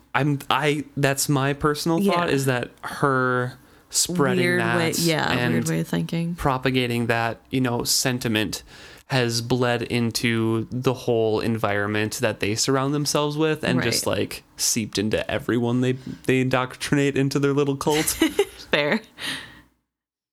And earlier this chapter, we had Regal call Constance a common woman. Yeah. Which is not true. She was a duchess. She was the same level as his mother was. Mm-hmm. I don't know. Odd. Yeah. Very odd to me. And so here's where Fitz is kind of reaching out to Verity. He talks aloud, like, if I were you, I would come home right now and stop worrying about the otherlings. There's more at home than just the raiders that you need to take care of. And he gets no response. He doesn't feel anything. And he kind of sits and reflects a little bit, but then he goes to Molly later that night. Mm-hmm. And mainly the catalyst for this is Fool's comments, and that he needs to know, like, we need to have a conversation, like, are you pregnant? Like, what's going on?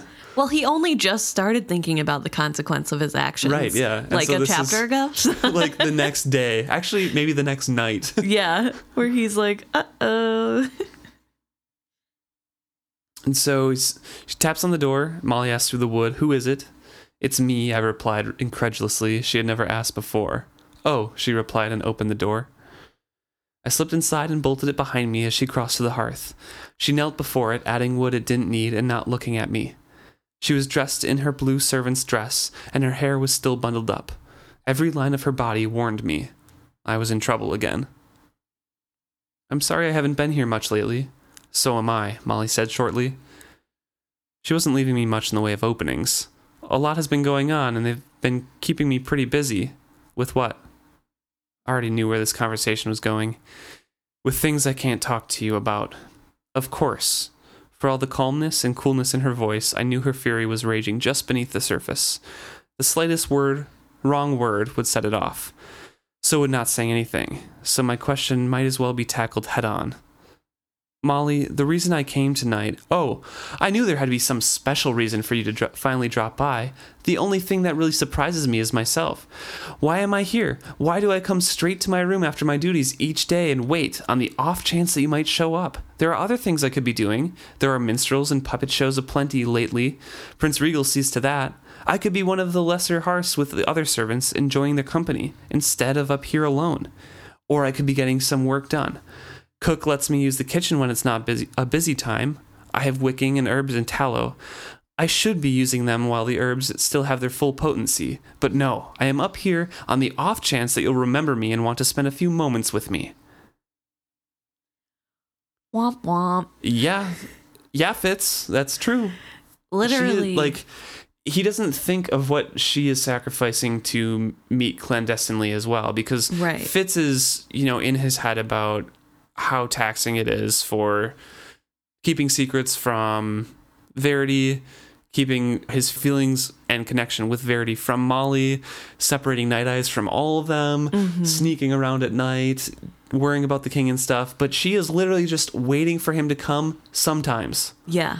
So that she can be there when he does, because it's all in Fitz's schedule. And he doesn't think about the fact that he never tells her when to expect him, or the fact that the reason she's there is because she has to be waiting to see if he'll come. And it's sad because it's pretty disrespectful of her time and her life, but also sad because she keeps doing it. And girl, love yourself better. Don't put up with that. But also Fitz isn't giving her anything. He says, "I can't tell you what I'm busy with."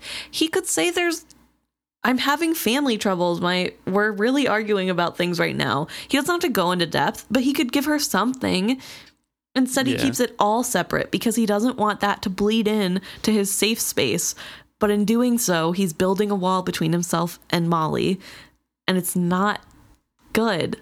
And I get it. I get that she shouldn't be burdened with the things that are going on because that's not fair. But I don't think that's why he's doing it. It's not for her sake. It's because he wants a safe space. And that leaves just one thing for them to do. Which is sad because clearly she wants to know him more and wants a more in-depth relationship. I think he does too. It's just he wants it apart from the court. Yeah. When she spoke again, the anger had faded from her voice, to be replaced with something worse, misery and discouragement. Fitz, it's just so hard. Every time I think I've accepted it, I turn a corner and catch myself hoping again. But there's never going to be anything for us, is there? Never going to be a time that belongs just to us. Never going to be a place that is just ours.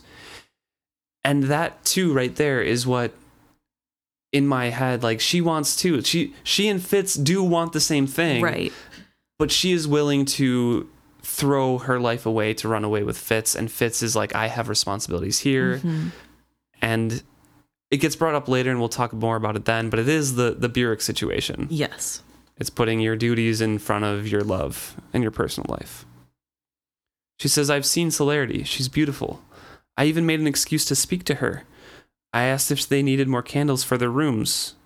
She spoke back, shyly, but courteously. She even thanked me for being concerned, as few here thanks the servants. She's nice. A lady. Oh, they'll never give you permission to marry me. Why would you even want to marry a servant? You are not a servant to me, I said quietly. I never think of you that way. Then what am I? I am not a wife, she pointed out quietly. In my heart you are, I said miserably. It was a pitiful comfort to offer her. It shamed me that she accepted it, and came to rest her forehead on my shoulder.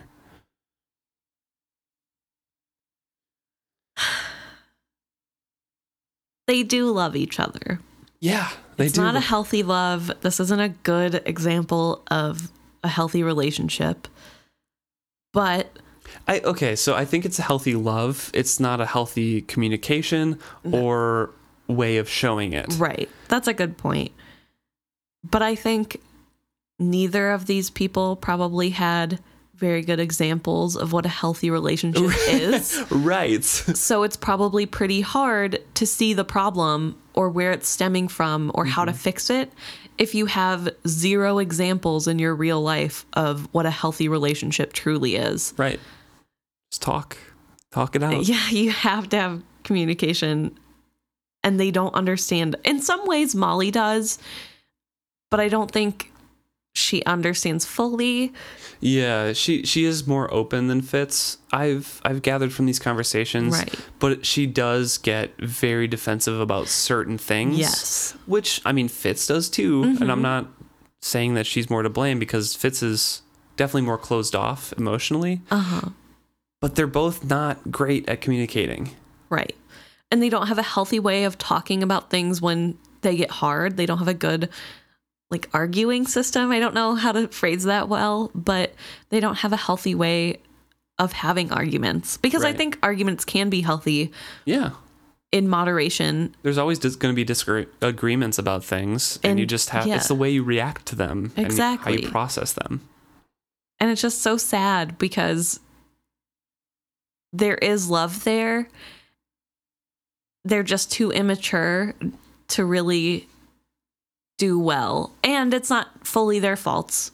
It is a little bit of their upbringing and, like I said earlier, the lack of good examples to look to. But it is also a little bit of their age, I think. At this age, everything's the end of the world. And feelings are a lot more intense because of puberty and hormones. But also, just in general, you haven't had a lot to compare what you're feeling to, and so it feels so much stronger and it feels so much more like life or death because you don't have enough experience in life to say, okay, this is a valid feeling, but I also know it's not gonna kill me to not know this information, or you know, Yeah. I don't know. It just little things like this in the reading I'm like, ugh, I just love them as a couple because they're young and both come from such horrible backgrounds and could very much so give each other the love that they both need, but not at this stage. Yeah. It's just unhealthy at this point.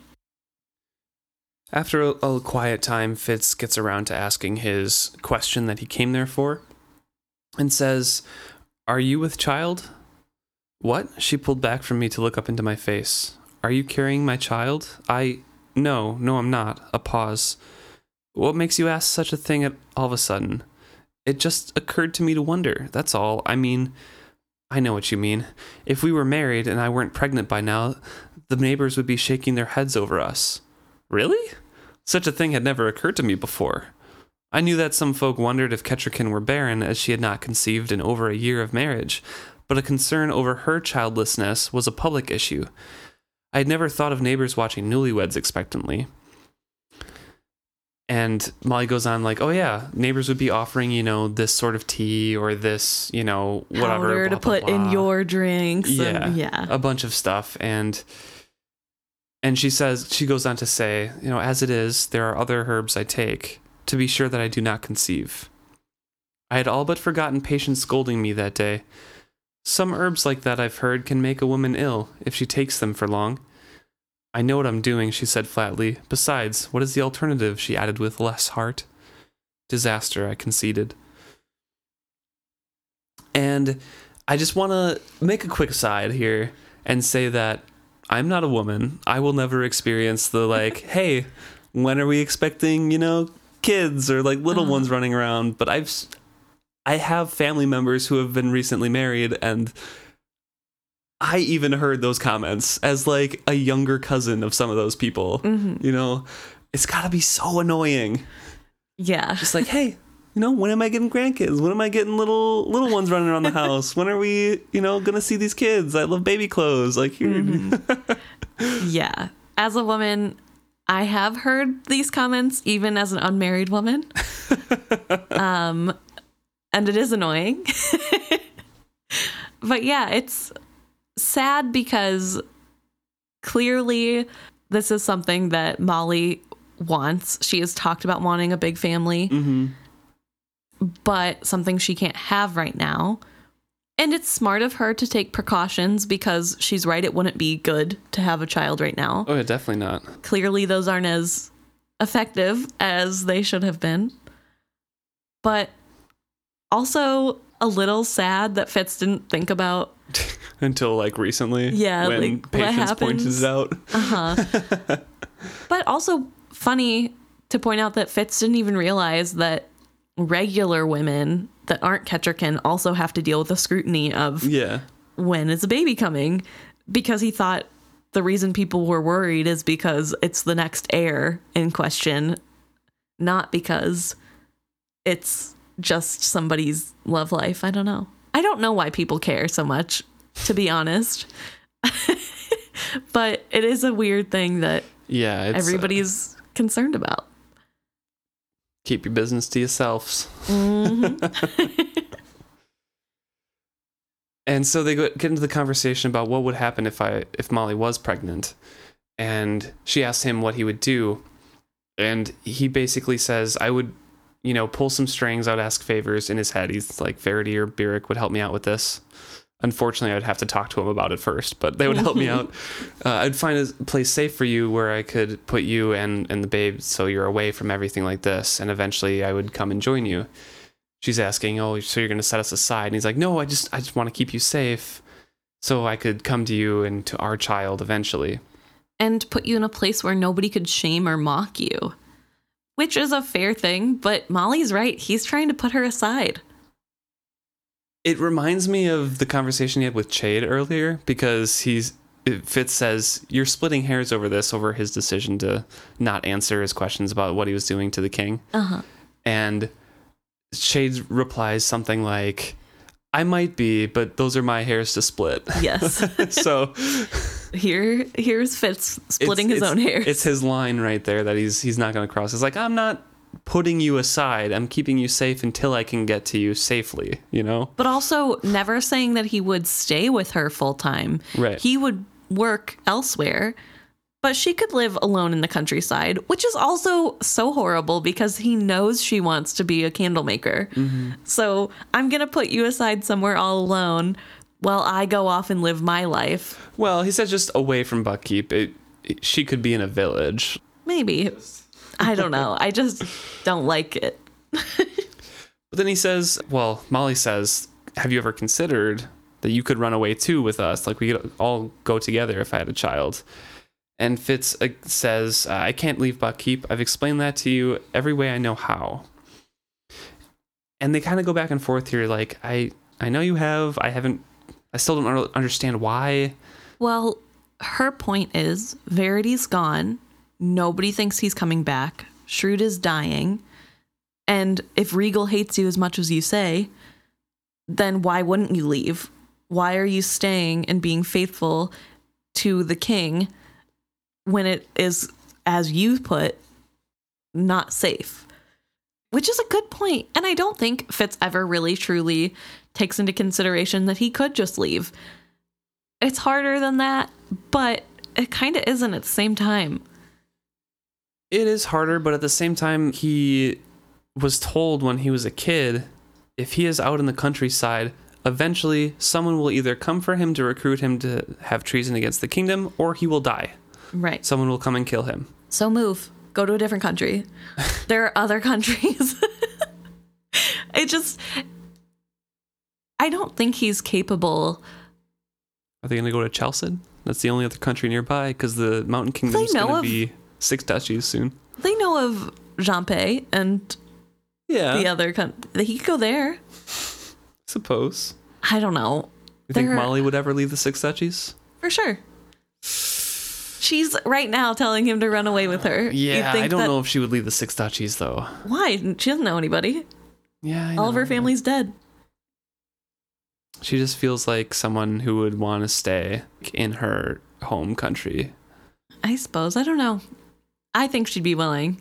Also, traveling the world with the love of your life sounds amazing. I guess not if you're fleeing from death threats. She doesn't want to travel. She wants to settle down and open up a candle shop. Yeah, but she could do that in a different country. Bees might be different. That's fair. No, I don't know. I just feel bad because I think this really drives home the point that as much as Fitz dreams of not having responsibility, he would never take that action on his own. And even when he has the chance to live out in the middle of nowhere doing nothing, he still comes back. He's never truly going to leave the Farseer line unprotected in his own way. To be fair, that's because it's Verity's kid / his kid, Both of who's his like children. in danger. Yes. So I think that's, if it wasn't that, I don't know if he would come back. Or the fool specifically saying, "Hey, you're coming with me." Like, fair. I don't know. I just think that he's one of those people who needs permission to do things. And because he hasn't gotten that from someone in charge of him, he can't just run away. Yeah. Which is sad because I wish he could. I wish this was a love story about how he runs away and tells Molly everything. But I guess there's also the fear there. She doesn't know everything about him. And if they do run away, what if she finds out and then changes her mind, and then what? Mm-hmm. But also, quick aside, Molly knows she's pregnant, right? I don't know if she knows at this point or not. Interesting. I suppose I don't know enough about biology if you know 20 days after. Well, you miss a period, but like, yeah, if it's at a certain time in her cycle, she wouldn't know for sure for a couple weeks potentially. Mm-hmm. And also, periods can be weird, so maybe she's like not 100% sure yet. It just feels like the way she's questioning it is like, well, on the off chance. Like, what would you do? Uh-huh. That's what I was kind of thinking too, but she also says very quickly, "No, I'm not." So I feel like that wouldn't be something that she would conceal. It could be, I guess, where they're at in their relationship and where they've been arguing and stuff, but I just don't know. Also, I don't know, I guess, if there's a way in this world it's never talked about, I don't think, but like to terminate a pregnancy.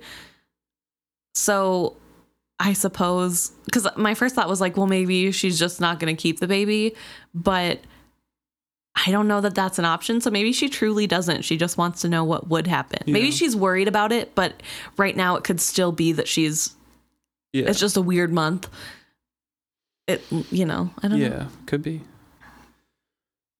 And so they go back and forth a little bit. Like I was saying that he could run away, and Fitz is like, all the more reason if, the king is failing and Verity's away and Regal's gathering power, all the more reason I need to stay and fight for our people. Molly's like, take that stubbornness and fight for us instead. And she mentions, why don't we run away up the river and inland, away from the raiders, to a life of our own? Why should we have to give up everything for a hopeless cause? I couldn't believe what I was hearing from her. If I had said it, it would have been treason. But she said it as if it were just the commonest sense. As if she and I and a child that didn't exist yet were more important than the king and the 6 duchies combined. I said as much. Well, she asked me, looking at me levelly, it's true. To me, if you were my husband and I had our child, that's how important it would be to me. More important than the whole rest of the world. And what was I to say to that? I reached for the truth, knowing it wouldn't satisfy her. You would be that important to me. You are that important to me. But it's also why I have to stay here, because something that important isn't something you run away and hide with. It's something that you stand and defend. And she goes into how we can't defend against this, and this is her own experiences. Mm-hmm. And I mean, Fitz kind of knows it too, but it is her own experiences at the raid of, we can't stand against this. I try to defend. I barely escaped with my life. And we should just run and flee from this instead. And Fitz says, there's no running away, Molly. We either stand and fight here or are slaughtered when the fighting overtakes us. Really? She asked me coldly. It isn't just you're putting your loyalty to a king ahead of what we have? I could not meet her eyes. She snorted. You're just like Beric. You don't even know how much you're like him. They have a conversation here about what we have been saying before in our conversations about Beric and patience and all of that. Mm-hmm. How Fitz doesn't know any of this. No. He hasn't heard this full story. He puts the king before the woman or your love or your own life. Right. And that's just like what Beric did.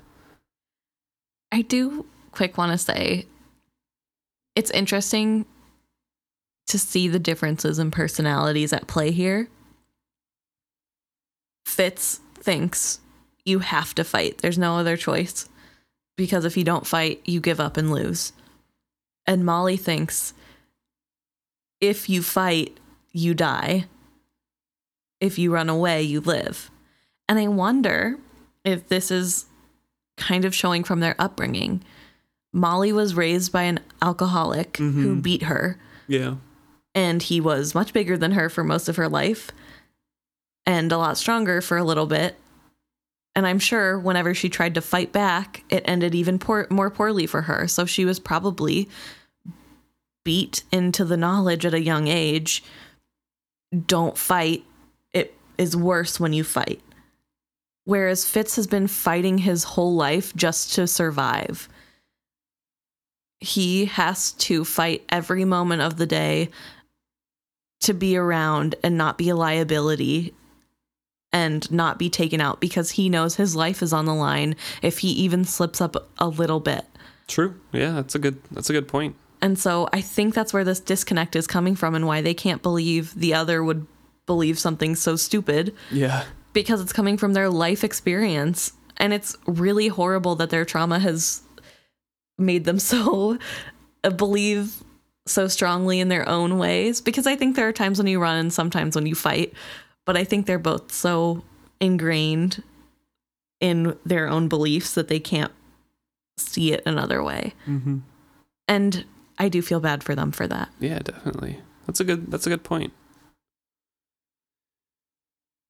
Molly starts telling the story of Beric and Patience, and I won't go into big details because we've talked about this before, but I'll just go over the base story, and if you want to add anything particularly of interest, you can after this. So Byrrc met Patience while she was sitting in a tree. She asked him to take, a thorn out of her foot or whatever like that. They fell in love, and ultimately Byrrc said, I can't marry you. I'm already sworn to a lord, and if I wasn't already sworn, I would be free to marry you, but I have already pledged my life, and I can't go back on my word. And he said, Molly says, he said something stupid to her about no matter how willing the horse, it can only wear one saddle. So she told him, well, go off, then go follow this lord. And so Fitz is putting all those connections in his head, and then he asks again, did Chivalry know anything of this? Mm-hmm. Just to continue the story.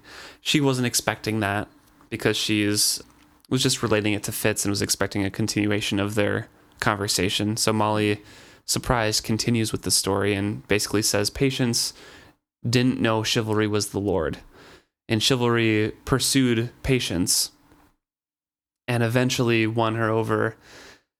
And Fitz is just sitting there like thinking on all the little interactions that he's had with Byrrc and the little comments and things like that. And he says, I suddenly remembered Byrrc in the stable looking at Patience's mount and saying, I trained that horse. I wondered if he'd trained Silk, knowing that she was going to go to a woman he'd loved as a gift from the man she'd marry. I bet it was so. Right, because the only reason Patience even knows about Byrrc being in the company of Chivalry is because Byrrc is the one who delivers the horse. Yeah. As an engagement gift. Yeah, it's rough. There's also the comment that he says in here of, looking nice because you don't know when a woman is looking at you. How Byrrc recalled her lapdog, how she always carried it about in a basket, the care he always took with his own appearance and behavior. Just because you cannot see a woman does not mean she does not see you. Oh, Byrrc, the extra time he still took, grooming a horse that she seldom rode anymore. At least Patience had had a marriage to a man she loved, and some years of happiness, complicated as they were by political intrigues. But some years of happiness anyway. What would Molly and I ever have? Only what Byrrc had now? She leaned against me and I held her for a long time. That was all. But somehow in that melancholy holding that night, we were closer than we had been for a very long time. Patience hates Byrrc's drinking. He still remembers her dog fondly, still grooming her horse. He still loves Patience. Right. Fitz can only basically comment miserably about the whole situation between Byrrc and Patience and himself, saying, it's never fair. It's never ever simple and good. There's always, what do you say, a bitter peel, a sour pip somewhere. Right. And Molly agrees, and they just kind of hold each other. Well, it is really sad when you think about it. Byrrc never moved on. And that's kind of who Byrrc is. He probably didn't feel worthy of a lady, but also is so black and white about everything. He probably thought it would be blasphemous to pledge yourself to a lord and have a wife, which is so weird. Does that mean he never thought he would ever get married? Or he just thought whoever he married would have to be okay with getting less attention, and then when he actually fell in love, realized he can't give less attention to somebody he loves. Yeah, or maybe because he knew that she was a lady, that he couldn't just say like, "Hey, you're a lord's footman's wife," Yeah. Like, you'd actually have to enter a world that he wasn't ready for or something. I don't know. There could be a lot of reasons of being scared of that commitment, of being true to his promise already. I don't know. It is sad though. Yeah, I feel really bad for Byrrc. But I think it's good that there's this closeness here at the end. There's not really a reconciliation, but there's an understanding of closeness. Of life sucks. Yeah. And we kind of have to just deal with the fallout, unfortunately. Right. And I think the reason they feel so close at the end, that Fitz is like, this is the closest we've been in months, is because they had a real conversation. Yeah. And they got to know each other more. At least just their stances of where they're feeling. And they even had a conversation about what would happen if something unforeseen happened in the future. Right. What would they do? Just planning together as a couple. Right. And I wish it was a better feeling. I wish we ended on a happier, lighter note. But unfortunately, I'm going to have to go out on a limb and say I don't think Fitz is happy this week. Really? It might be a little bit of a stretch. But... Well, thank you so much for listening this week. It's a little bit of a downer of a chapter because, I mean, a lot of bad things happen in here. Yeah. We're in the part of the book where the plot is about to happen. Yeah, the real bad stuff. We're finally working up to what's actually going to spur on the action, the climax of the series, of this trilogy. And so it's really hard because it's a lot of messing up of people's lives. Yeah. I mean, the fool gets beaten. Shrewd has his mind taken from him, like, kind of willingly, but also the kingdom's being stolen underfoot. Chade doesn't really have answers and can only do, like, as best he can. Right. Molly and Fitz are only doing the best they can and don't really have hope for the future. Verity is attacked and he doesn't really know it yet, but that happens.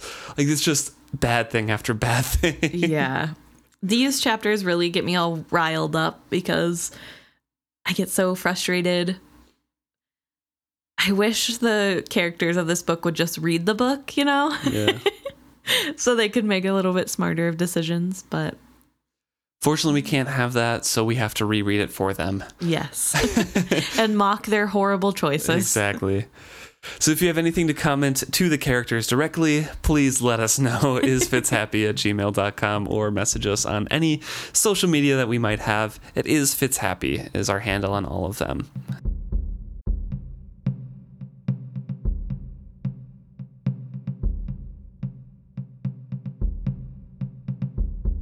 Okay, so this week I'm going to get into a couple really good comments we got from our listeners. I'm going to start with Irene's comments that she sent us because I talked a little bit about it at the very beginning of this podcast. But to start, Irene disagreed with us, which I love when people do. I like hearing other people's opinions. But they said they don't think Verity is acting selfishly by choosing to go personally to search for the Elderlings. He always wanted a simple life with his maps and maybe a quiet, supportive wife. And I think he deluded himself by thinking that after having solved the Red Ship crisis, he might have had the quiet, peaceful life of his dreams. But at this point, I think he understood that he was to give up on his dreams. He won't be allowed to age in peace because even if the raiders magically disappear, the prolonged use of the skill has affected him, and he fights daily the desire to just let go into the skill. So I read this chapter with quite different interpretation in mind. I read of the man that finally understood that he really has to sacrifice everything because either he sacrifices his life or he'll die anyway. And with all his people, he's intentionally giving up his future, his dreams, and his wife. And he has just learned how to love. But they do agree with us that Robin Hobb is so heartbreaking in her writing. There was also an add-on to this thought about how this past chapter, which is, I guess this is a couple chapters ago. So this is particularly about chapter 18 of Royal Assassin 2 episodes ago. But this specific chapter made Irene remember why they hate Fitz and Molly together, because it's not really a relationship between them. It's just sex. They can't talk because they just end up arguing and they don't know anything about each other's lives. What kind of relationship is that? And they do clarify that they have no problem with people just wanting to have fun, but this isn't what this is. This is people who want to marry each other. This isn't a friends with benefits situation. And they're not at this point like seeking a deeper connection, right? Basically. but they still want to get married for some reason, which is also valid. I think that addressing that last part first, they have had a deeper connection and relationship before. Right. The last, summer has really sparked like a divide in them, and I don't think they're willing to let that go and see that there is kind of a trench that's widening, and they need to talk to each other to bridge that gap. Yes. But it's not happening, and then with the Celerity marriage looming in the future, it's just not looking good, and it just drives a wedge further in them, and they're just doing the things that they're used to doing when they had a connection, except now there's nothing binding them together. There's no emotional depth there anymore. Yeah. They're not working through any issues. I don't know. It's weird. And I think you're right that when he was New Boy, even, they had conversations. It was still lying a little bit on Fitz's part because he wasn't being honest with who he is, and he didn't say all the details of his day-to-day, but they were still talking about what each other did day-to-day. And maybe a little bit of the disconnect is because now what Molly does all day is be a servant to the castle, and maybe there's a little bit of like discomfort there, or maybe embarrassment. We know Molly doesn't like being a servant. I mean, I don't think anybody would. And so it'd probably be harder to talk about your day-to-day when your day-to-day is making beds and cleaning chamber pots. True. And Fitz's day-to-day is running around on adventures, and he doesn't want to talk about any of that. So what adventures? Molly doesn't know anything about adventures. Well, she knows he was on the ships. Like, yeah, but that's about it. I suppose, yeah, that's fair. She doesn't know much more than that. That's true. What does he do all day? But yeah, so I think it's definitely a more recent loss of communication, but it definitely has, in my mind, turned into an unhealthy, one-sided friends with benefits situation. Yeah. That neither of them really wants it to be. And then to touch on the Verity point, it is a really good point to bring up that Verity did have dreams of being a regular person, kind of like Fitz in a way. Somewhat, but I think a little bit more lofty than Fitz. Fitz is fine just being in like by himself in a village somewhere, right, with a wife or whatever. I think Verity still wanted to be prince, but just like second. Right. He didn't want to be in charge. Mind staying in the court. Right. It is an interesting perspective to think of him giving up that future as his sacrifice, and something I didn't really think about the perspective of before. Yeah. And so I thought it was a really interesting thing to bring up, that he is making sacrifices in this. It is kind of a macho thing to be like, oh, I'm a warrior now, but also true that he is going to die either way. In one way, he'll die in a somewhat helpful way, and the other potentially could actually save more people's lives and let them know that he is the one doing it. Yeah, I still think I'm somewhat in between your original thoughts that he was being super selfish for this decision and Irene's, that it is selfish of him to choose to do this and not, somebody else. But also he is, taking kind of the easy way out. No. Oh, okay. No, not at all. He's taking a road where it's challenging to give up all of the things that he's giving up and his chance. But again, like I said, it is selfish that he's seeing this quest and being like, oh, I can physically affect things rather than using this underhanded thing I have been using. So I think it's a little bit of both still. I just fall somewhere in between the two. I think I still think it's selfish. I appreciate the more information and a different viewpoint, and don't necessarily think either of us are wrong. Irene or I, or you even, Luke. Why did I almost just call you Fitz? Thank you for the afterthought. I appreciate that. You're welcome. No, but I think it's just part of reading books is that everybody gets to make their own decision. But I do really enjoy the thought process behind how he isn't seen as this could be seen in a way where he's not being selfish. I really like that perspective. But I still don't want to give Verity that credit. That's a personal problem. Verity's one of my favorite characters. Don't diss him. He's okay. He's more immature than I remember him being in my first read through. So, who are your favorite characters now in your like read through? That's so hard because you've like turned on all of them. I know. My first read through was so nice. I liked all these characters. And I had so much love in my heart for Molly and Fitz. And now I'm like, they're all horrible. But I don't know, Night Eyes, they're very real people. There's more facets to their personalities than just 2D characters, I guess. Yeah. I love Night Eyes still. So he has had no development.